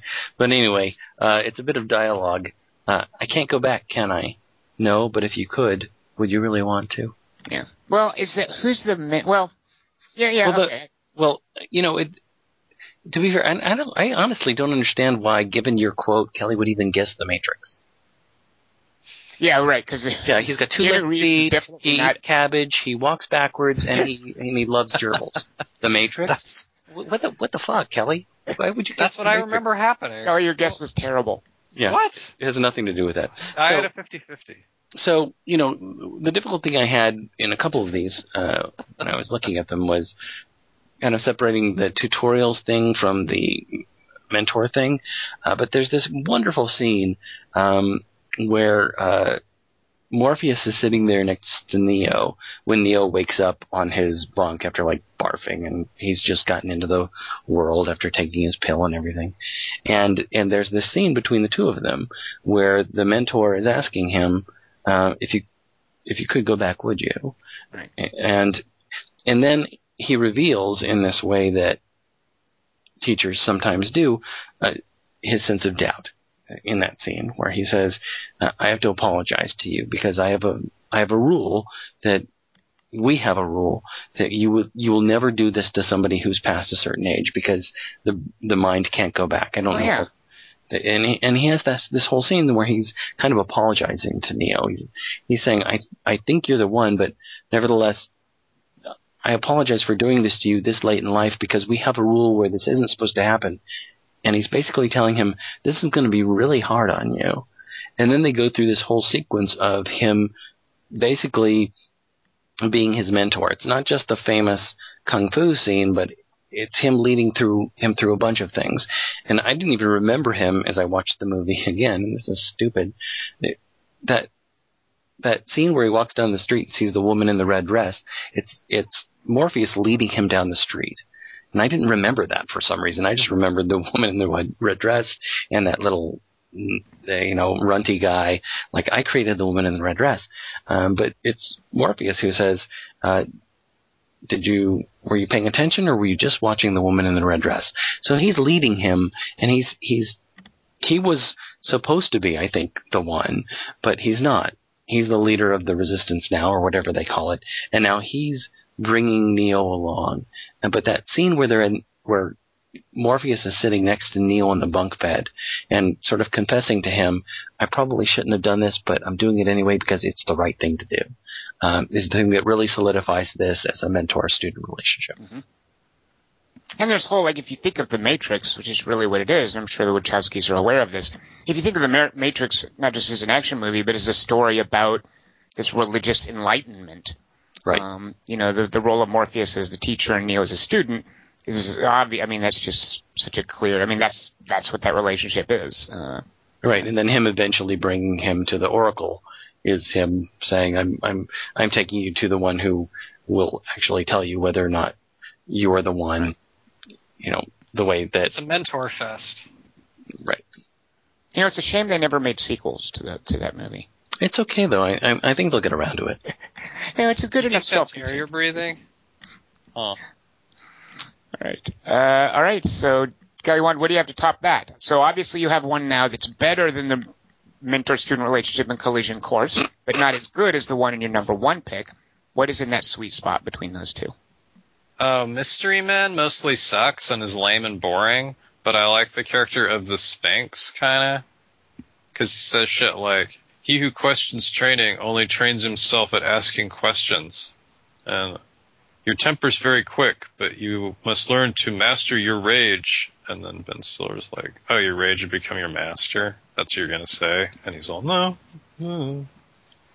Huh, you do need to see Remo Williams. If that's the sort of stuff that sticks in your mind, you're really slumming it with Mystery Men when you could be seeing Remo Williams, Kelly Wand. Mystery Men was up for an Oscar for Best Makeup. You wish. Yeah, you know what? So I can now say the Oscar-nominated, Academy Award nominee Remo Williams' The Adventure Begins. That movie was up for an Academy Award. Not the case with Mystery Men. Sorry. It really broke barriers down for Asian Americans. Well, just Americans. Actually, is Joel Grey even American? He might be. He's totally American, yeah. But Fred Ward's Asian. It's kind of like Man from U.N.C.L.E. No. Remo Williams' Adventure Begins is as American as you could get. Yeah. What? I know he goes on the Statue of Liberty. It's about America, by the way. Is it? You bet. Yeah. My number 2 favorite mentor-student relationship. Again, I think this movie is terrible, but even more than Remo Williams, I really like this movie. Now, it might have something to do with when I saw it. While I'd had health issues and I've been there was a period of time when I was like getting chemotherapy and I was on like this anti-nausea medication and painkillers, and like when you're really sick and you experience some entertainment, I think your mental state can have you experience that entertainment in a unique way. So I'm reluctant to go back and watch, now that I'm feeling a little better, Seventh Son, which is that Jeff Bridges movie where he's like a wizard who fights dragons. Because I'm not sure if how much I enjoyed that movie has to do with my weird drugs. Yeah, exactly, like drugs and this just medical fugue that I was in.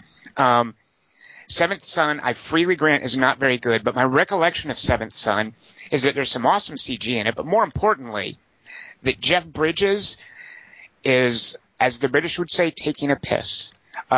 Jeff Bridges has not contempt, but because it's not like disdain. He's invested and he's energetic. He's not just there for the paycheck, but he is doing something completely weird.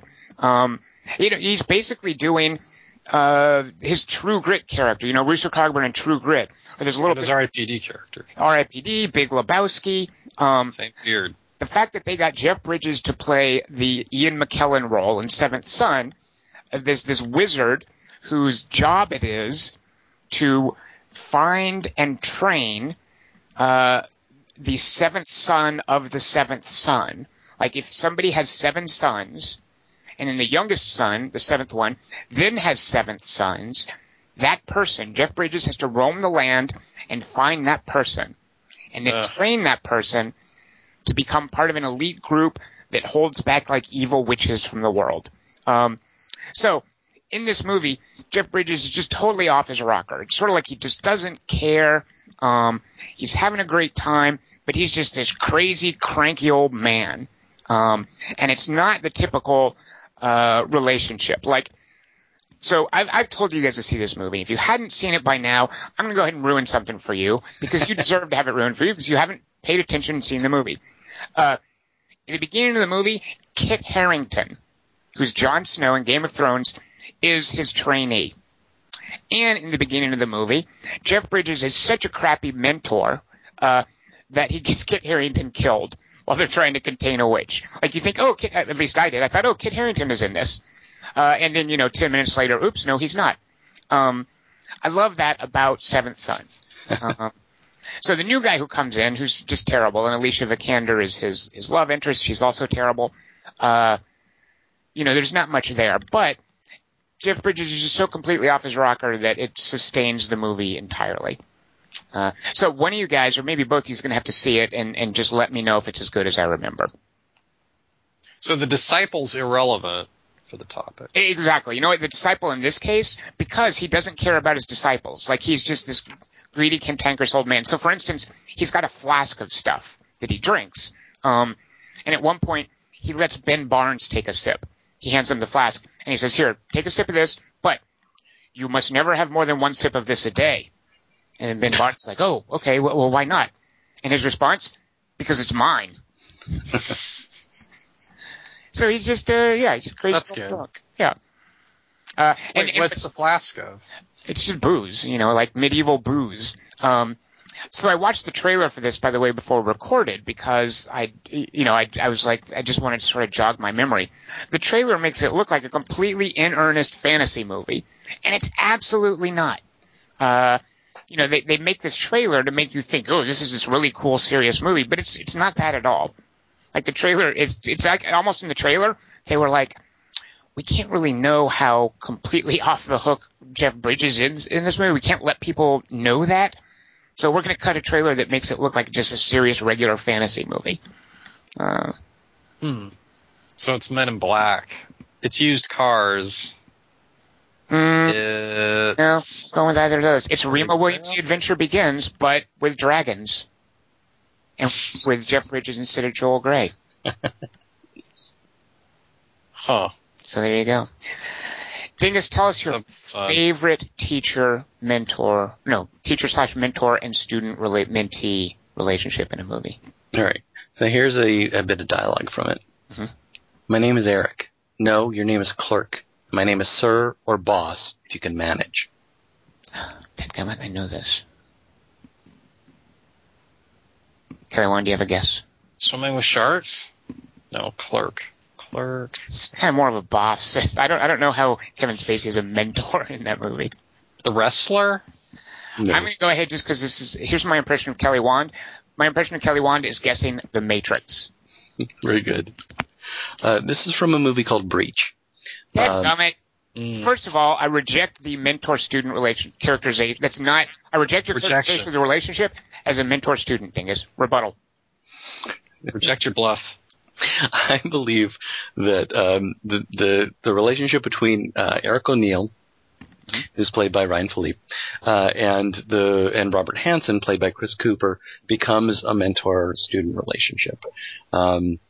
It's perverted, it's weird, because, of course, Philippe's character is sent in to figure out whether or not, or to spy on, or to be the guy who's trying to figure out whether or not Hansen is a sexual deviant who has been reassigned.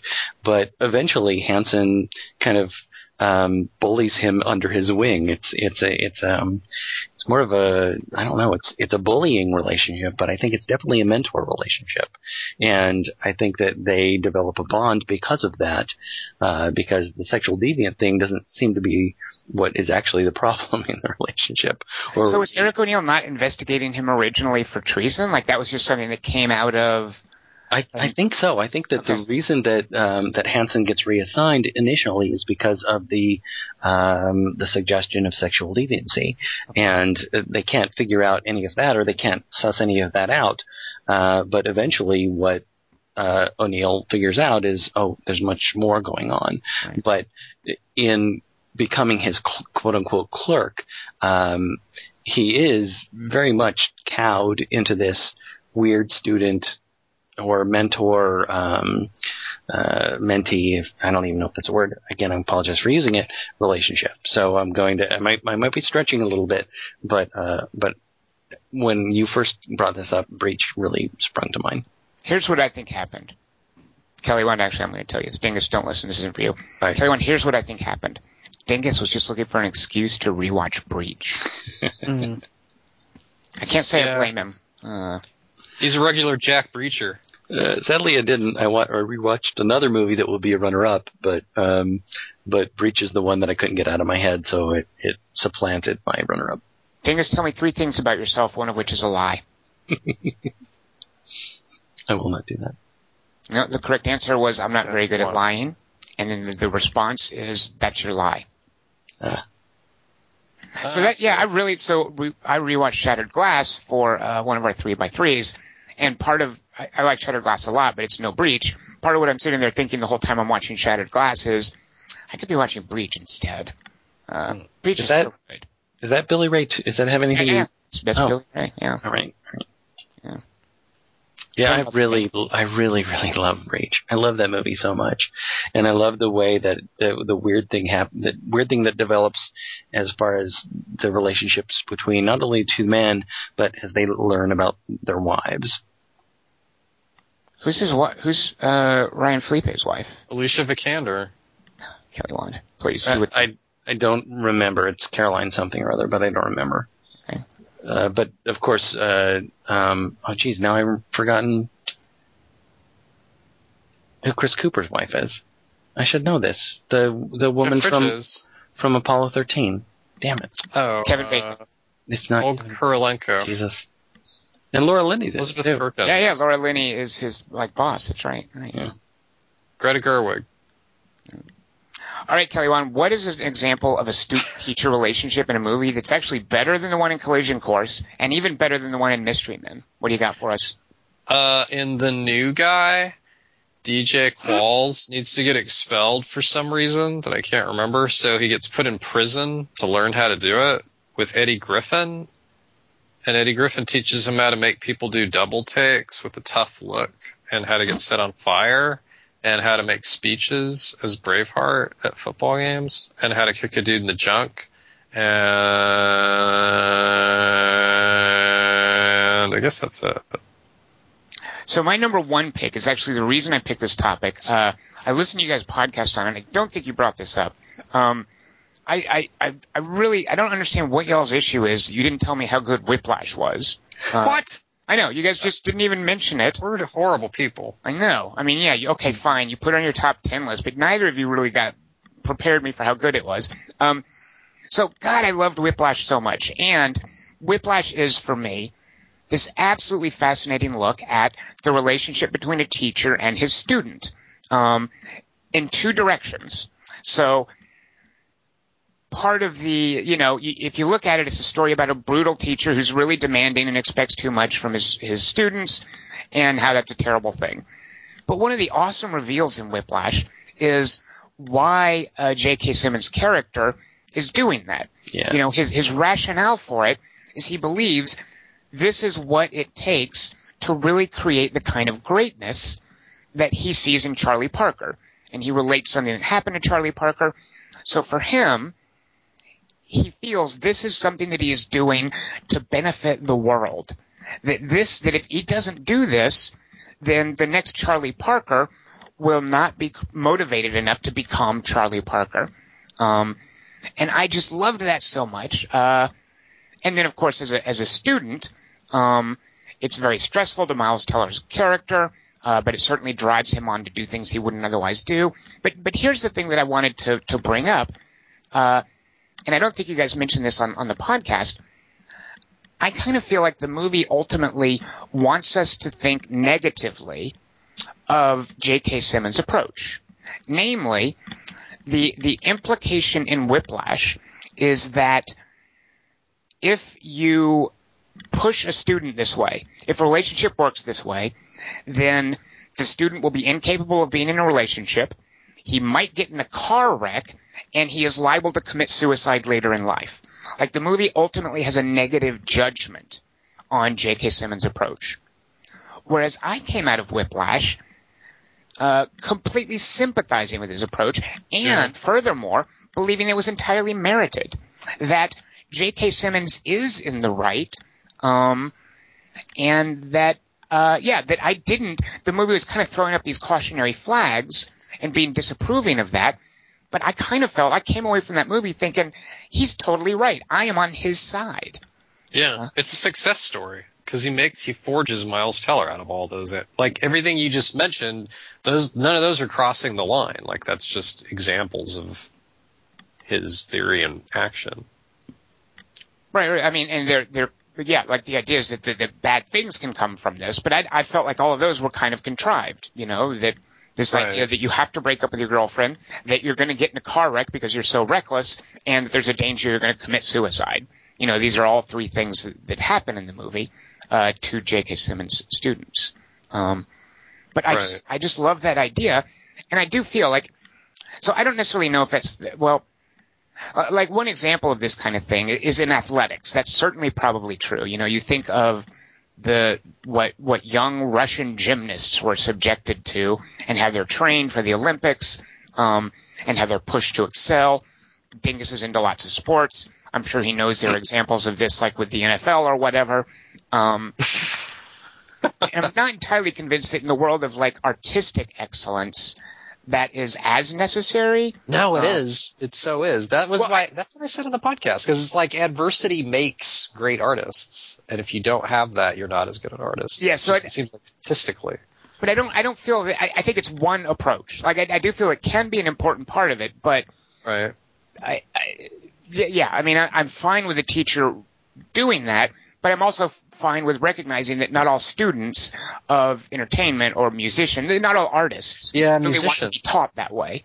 Because the songs are the same. And are you talking about a composer or a player, like a performer, like a drummer? Like that seems like you need adversity for that even? Well, and certainly this sense, and you guys talked about this, just the athleticism of the drumming in that movie did make it feel, in a way, more like a gymnast being pushed. Right. But yeah, so I think the movie was trying to be a cautionary tale. I did not come away feeling caution at all. I came away thinking, yeah, J.K. Simmons is totally right. And Miles Teller thought that too. Well, that's kind of the twist at the end, isn't it?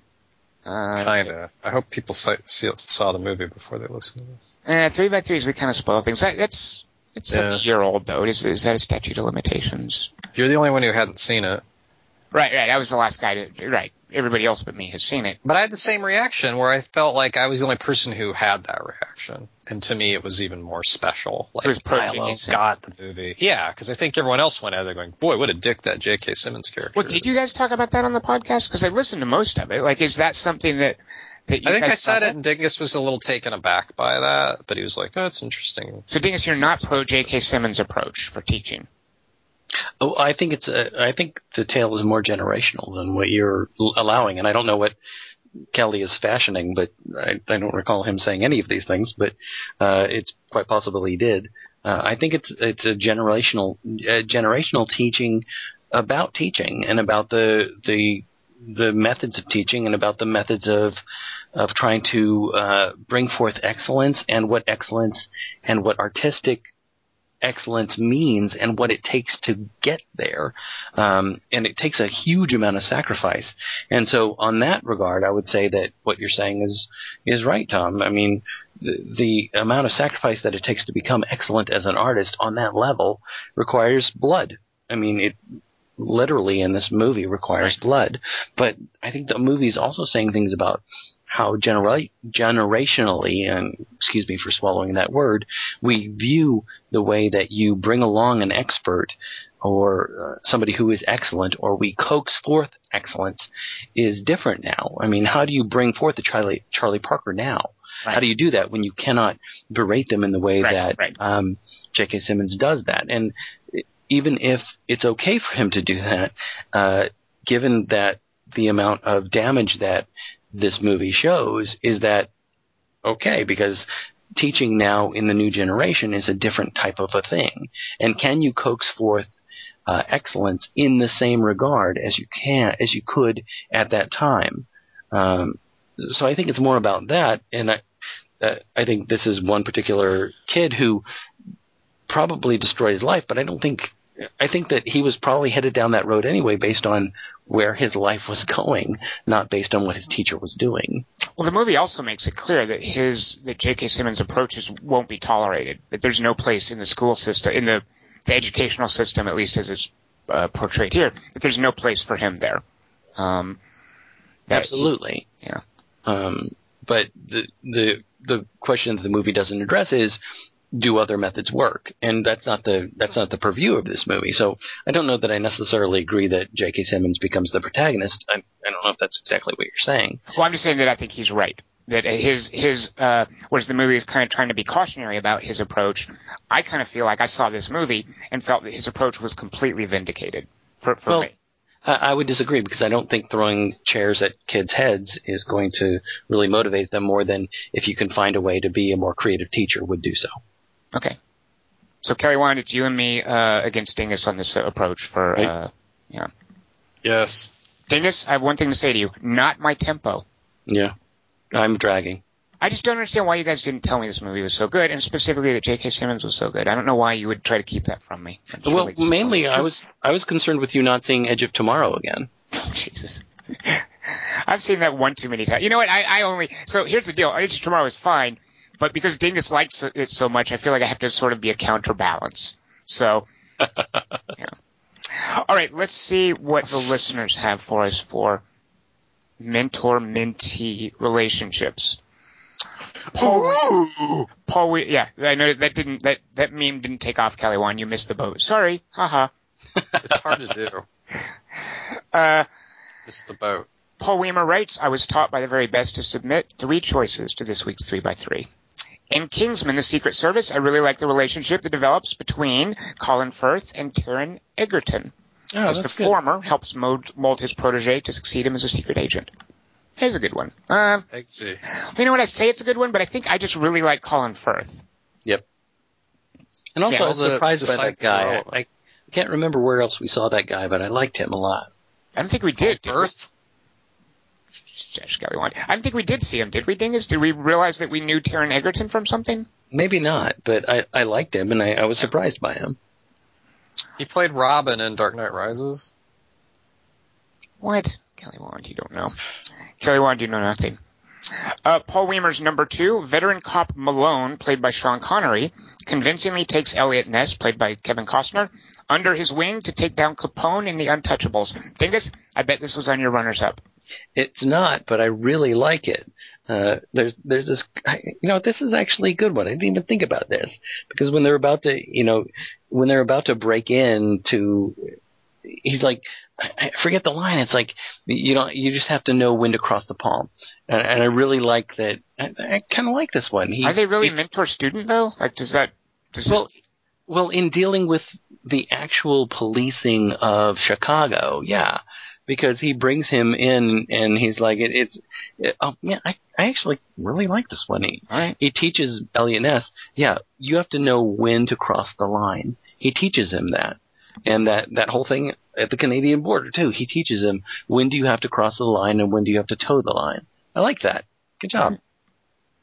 Well, in that case, what do you think of Mickey training Rocky for the fight of his life against Apollo Creed in the original Rocky? Well, I don't know. I don't think trainer. I don't know.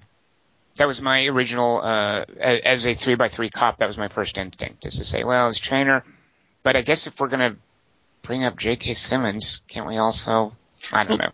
Well, I kind of toyed with, and this is what's weird, and I'll reveal it now, that Kelly Wand brought up Collision Course for some bizarre reason. He's got this weird prescience, because Karate Kid was on my list at first. Oh, yeah. Oh, that is, Yeah, because of course Mr. Miyagi's kind of the model certainly for like Chun and Rima Williams. And even for, I think, the Neo and I think that relationship too. That we're going to have to wax on, wax off. I don't know why I would object to that. So, okay.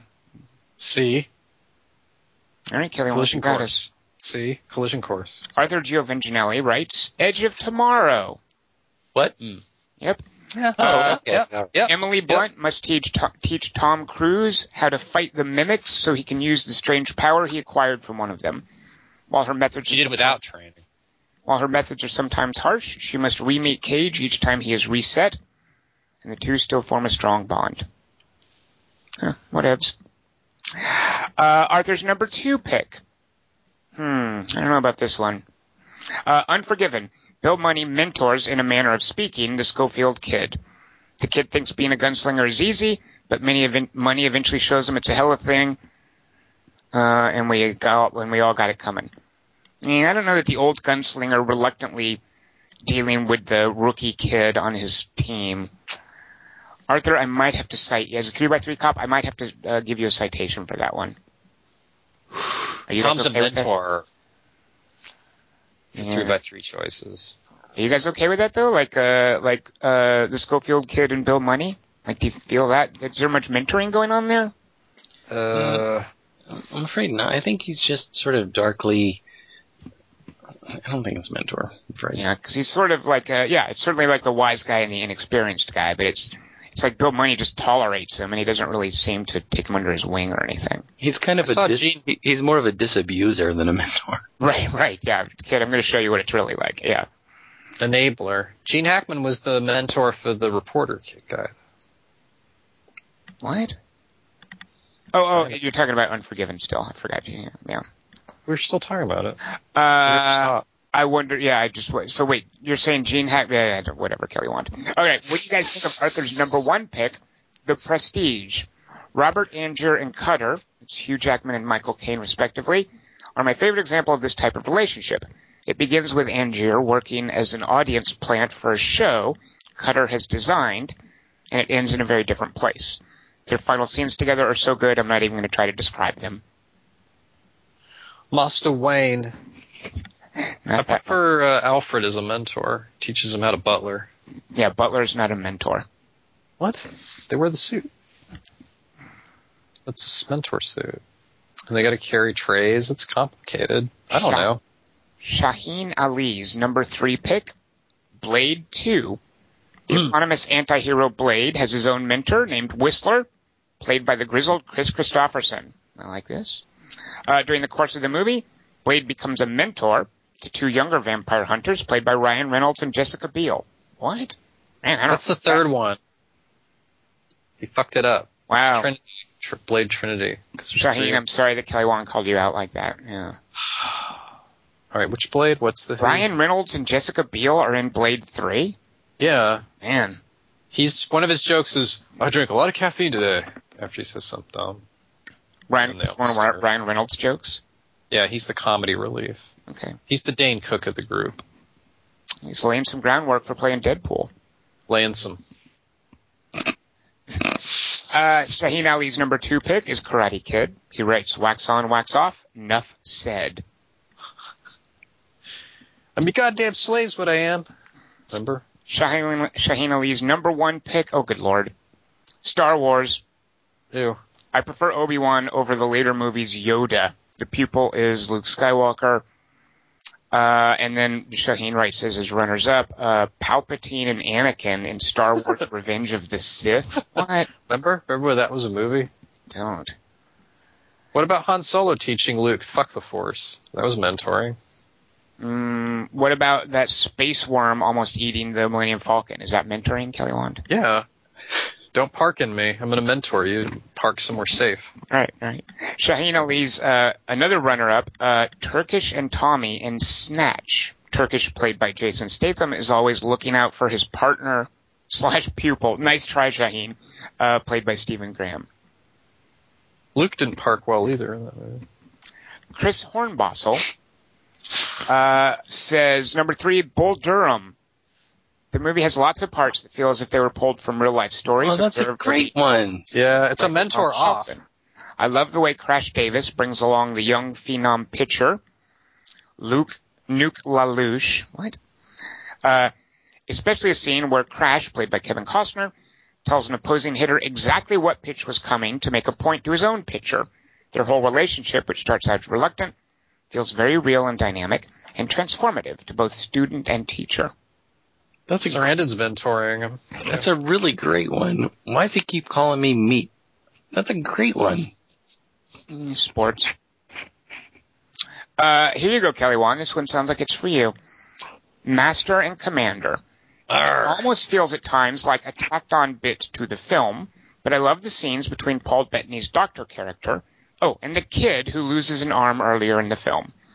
There's something about Bettany's enthusiasm for learning here that just feels infectious and natural and fun. Even if it maybe doesn't fit the rest of the film so well, I'm glad those scenes with the two of them on the Galapagos Islands are there. Kelly Wand, is that from the book? No, the movie's not from any of the books. They kind of mangled it. You got to just do all the books the way they are, exactly, without any changes. There's no little armless kid who gets mentored by the doctor? No, there's an armless kid. There's a bunch of dead kids. A lot of kids get whacked in them. They go through a lot of kids. Wow. They're like drummers in Spinal Tap.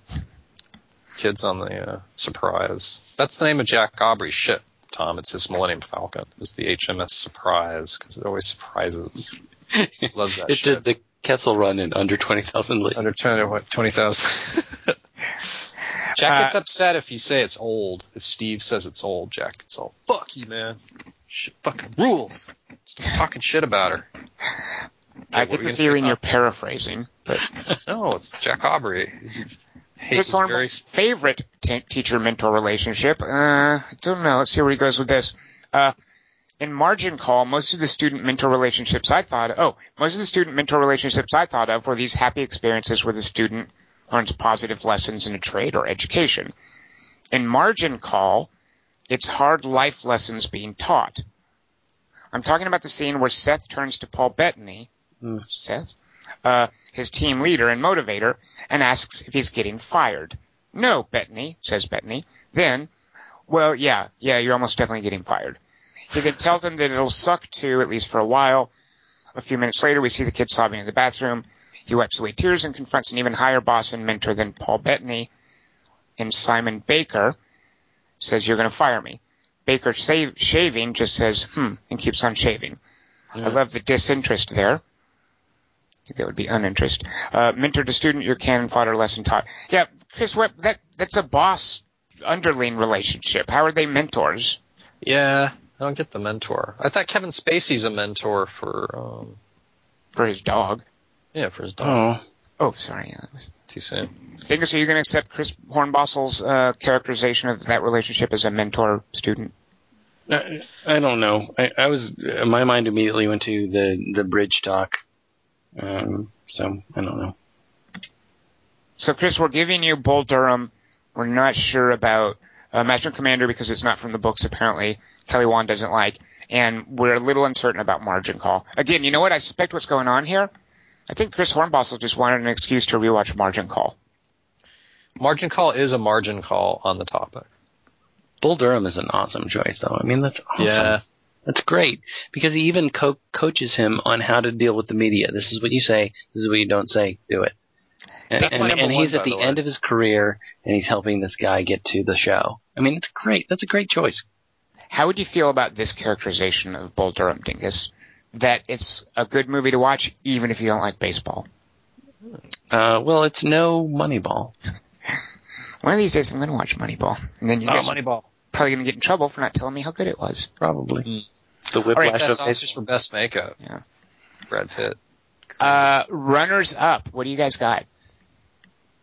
In Revenge of the Nerds 2, Nerds in Paradise, Booger goes and sees an Asian dude, and the guy burps for a long time, and then Booger gets on his knees and goes, Master. So that was kind of good. That's what we get for asking Kelly Wand for runners up. Well done, Tom. Well done. So, any runners up? There's a terrible, terrible movie that just came out on video on demand. It's a horror movie by a first-time director who's actually a photographer. And you can tell by the way he lights the movie. Like, some of the scenes are lit with just like one big old bright spotlight, basically. And there's all these like outdoor scenes. This drives me crazy in horror movies. When someone wants to do like an outdoor scene in the woods, and they don't know how to light it to look convincing, so they're just like, screw it, we're just going to stick a bright light up in the trees. And you can even see, like, the shot, there's like a huge bright spotlight, like, behind the trees. It just makes no sense. And I think this guy, because he was a photographer, was just like, screw it, I'm going to do whatever. And it looks terrible. The movie itself is terrible. But so there's a movie called Final Girl, where there is a mentor-student relationship. between Wes Bentley and Abigail Breslin. Whoa. Now, Abigail Breslin we know from, she's a little girl in Little Miss Sunshine. She's been doing some various, I guess, genre movies. She's becoming like a scream queen. So she plays, the movie opens with her as a little girl whose parents have been killed. And she's being interviewed in what looks like a police interview room or something by Wes Bentley. Now, you guys know who Wes Bentley is, right? Yeah, he's American Beauty guy. Right, so the American Beauty guy, he got killed by the tidal wave in Interstellar. The Claim. The Claim, he's great in. That's partly why I like him so much. T3. But he's really weird. Like, he's got this weird, he's done his share of crappy movies too. But I have for Wes Bentley because of The Claim. Also, Ghost Rider. He's from where I'm from. He's from Arkansas. He's an Arkansas kid. I've got this sort of home team pride in the fella coming from Arkansas and having a successful career. But he doesn't really, fit, he's got just this odd quality to him. So he's recruiting this little girl whose parents have been killed, and he's asking her, hey, can you come work for me? And she's just a little girl, and she doesn't really know what he wants, so she's like, okay. So we fast forward to years later where she's grown up into Abigail Breslin, and he is training her to be like a killer, to fight and stuff. And he chokes her out, and then he has her choke him out, and they're doing all this weird, just odd fight training stuff. And she's his protege, and it turns out that he is training her to kill a group of dudes who are serial killers who had previously killed his wife. So for revenge, he's going to recruit a little orphan girl to become a super killer, and then he's going to have her be bait. So these group of dude serial killers who chase women around in the woods and then murder them will then try to murder her, but she'll be super trained and she'll murder them back and get revenge. And it's a really terrible movie, but the whole mentor-mentee relationship they tried to create was with Wes Bentley and Abigail Breslin. There's this kind of fascinating train wreck quality to it. So that's one of my runners-up. I don't recommend the movie.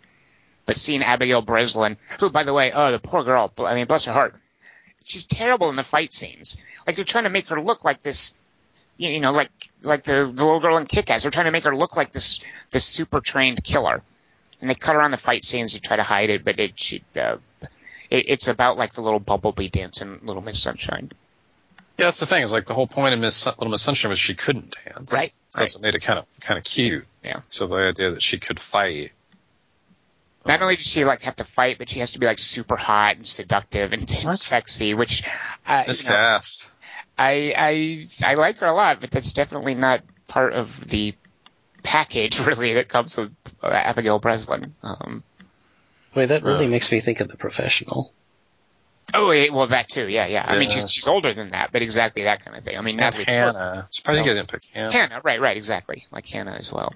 Yeah. It's weird. It's they keep casting Cody Smith-McPhee as troubled wallflowers, and then Abigail Breslin as man-eating vixens. What else did I see her in recently? Veronica Cartwright? Mr. Robot? The Call? The Call? The Call's a ways back. Oh, She's the kidnapped victim that gets thrown in the trunk. Yeah, Halle Berry. What else? Yeah, but anyway, she's in a Fox show from the American Horror Story guys called Scream Queen this fall too. But all right, other runners up for mentor-student relationships? So I tried to avoid this kind of thing, but it did sort of spring to mind the weird mentor-student relationship between Jeff Daniels and Anna Paquin in Squid and Whale. I guess it's an example of a really skin-crawling one. Yeah. It is kind of, yeah. So I didn't really want to go with that, but it did spring to mind. This one is not skin-crawling. This is just fine, but it's more of a tutor kind of a thing than it is a mentor protege relationship, but it is the relationship between Seaman Beaumont and Seaman Jones in The Hunt for Red October, because Seaman Jones is teaching Seaman Beaumont how to figure out when a crazy Ivan is going on, and he's teaching them all the different things about what the baffles are doing. And Rusty trombone. really, the thing is, Seaman Beaumont is really just a stand-in for us as the ignorant audience, and Seaman Jones is just giving us information about what is going on in the movie. So it's not much of a mentor-protege relationship. All right, so Dingus, here's your ticket. Call this number, and they'll set up a court date for you. Or you can come in and pay the fine, and here's your license back, and you have a safe day, sir. Thank you. You made me think, though, with the one before you brought up Seaman Beaumont, of Tobey Maguire and Michael Douglas in Wonder Boys. Oh, yeah. Very good. He is quite literally the teacher and student. I like how their relationship kind of like he's so uninterested in being a teacher that Tobey Maguire is just this guy he's kind of like hanging out with, and I like how that unfolds. It's a pretty broad net. It's like teachers, right? Yeah, coaches, sergeants, sonar operators, seamen. Yeah. All right, Dingus, what do you have for us next week for the 3x3? Right, we think that one was a broad net. Right, so at the beginning of The Matrix, in the opening sequence, Trinity is running away from the agents across the roofs of buildings, and she looks back, and all the camera shows, one of the things the camera shows is the shadow of one of the agents as he is going after her, but the camera focuses on the approaching shadow. And since that time, I saw this movie this week, and I'd seen it a couple of weeks before when I first came down with this topic. I've seen a couple of other movies where I really was noticing shadows in movies. So this is just your favorite shadows in movies. Wow, we haven't done that. Okay, nice. Gary, one, did you like how he characterized it as coming down with the topic? Like it was something he caught, like a cold. Yeah. Well, also like a shadow. He was trying to do, I think, an evocative metaphor. Kelly, I want to ask him if we can do shadows as superheroes, like played by Billy Zane. Can we do, that's Alec Baldwin. Billy Zane's the Phantom. Oh, geez, you're right. Oh, my God. Man, I suck at this stuff. Trolling Dingus on that would have been a disaster in your instance. Wow. All right, so Dingus, how can listeners participate? All right, what you guys need to do is just write into 3x3@quarter3.com, and that's 3x3 at QUARTERTOTHREE. Oh my God. Hold on, slow down. Let me write this down. So it's 3x3@quarter3.com. And just send in your picks. And if you have 3, send all 3 in. If you have 1, if you have 2, that's cool too. We like however many you send in. We just love getting your submissions. This is a good one. There's a lot of options there. I'm already thinking of things, so good. All right, so we'll do this next week. I'm so excited too. I don't normally get to do this, but I've seen the movie we're doing next week, and I am very excited to get to share it with you two on the podcast, and especially the listeners as well. This is a movie that just came out on video on demand this week. It's a second-time director. It's only the dude's second movie. And it's a movie called Cop Car with Kevin Bacon. We will be seeing that and discussing it on next week's podcast. So check it out on video on demand. Send in your picks for your favorite shadows, and we'll be back next week to discuss that. I am Tom Chick. I have been joined by Christian Morowski. It's Christian Morowski. That's exactly the way I said it. And we had Kelly Wand. Ooh! La la la la la la la la. Yes. La la la la la la la la. La la la la. Wait, so that's the sound. Is it called the William Tell Overture? Because that's what you would shoot an arrow into an apple listening to. The William Tell Overture is actually, I know this because it's a Rossini opera, is about the, like, a Swiss uprising. And this is like when an army it's the overture before the opera, but I think when it's used in the opera, it's this battle scene where the Swiss weird army you make comes fun of Dingus for knowing naval stuff, but you know opera, which to me is even I agree that it is weird. Wait a minute. Why does Dingus? We make fun of Dingus for knowing? No, I don't make fun of Dingus for knowing naval stuff. I make fun of him for having this huge soft spot for this goofy Tom Clancy adaptation. Yeah, I guess that's That true. makes sense, right, Kelly Wand? Yeah, no, that's a good point. Dingus is dumb. That would be like you, Kelly Wand, like really loving to read. Clive What's Cussler. Tom Clancy. Exactly. Right. Yeah. He sucks, Tom but, Clancy. But the funny thing is, you're not like a Tom Clancy fan, are you? It's just like you love that movie. That one movie. Yeah, I just have a soft spot for that movie. Yeah, But he likes it's he likes the Philip Noyce ones. Noise. He thinks they're Noyce. I just like Patriot Games and the John McTiernan Red October. John McTiernan, Die Hard. You don't Hello. like Clear and Present Danger? No. So, Kelly Wand, when we saw Man from U.N.C.L.E., there's a scene where Jared Harris... By the way, I love that you confused Hugh Grant and Jared Harris. That was awesome in the synopsis. Who are you talking to? You. There's a scene where Jared Harris leads Henry Cavill into the restroom, and he says something along the lines of... It's a little double entendre. And he sidles up to the urinal to take a leak, and he says something to Henry Cavill along the lines of, sorry about this, son, but what I'm about to feed you is going to taste awfully bitter. Dingus, like, out loud in the theater goes, I did not. Why would that be bitter? Well, he thought it was Hugh Grant. By the way, I'm totally vindicated in thinking Ed Helms was in this, because Ed Helms looks a lot like Hugh Grant. He's in a different car chase movie. Wait, I thought you were going to say Jared. Ed Helms looks like Hugh Grant? Yes. Well, I don't watch trailers, so I blinked my eyes and closed them, and I asked you guys if Ed Helms was in this. You guys I thought don't it was want to know if ridiculous. it's Ed Helms or Hugh Grant till I'm watching it. But you're standing by that Ed Helms and Hugh Grant look alike? Yeah, go ahead. First of all, you've made Ed Helms' day, I'm sure. He will be delighted to hear that. Yeah. All right. Leading man, Ed Helms. La la.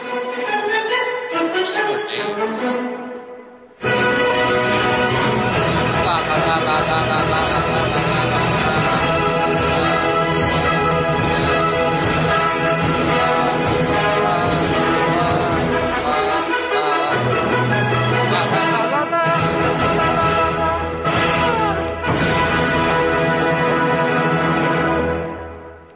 Dingus, I see myself as the Vikander in this relationship. Good night, little chop shop girl. Aw, see? He loves me. Why can't you talk to me like that too, Tom?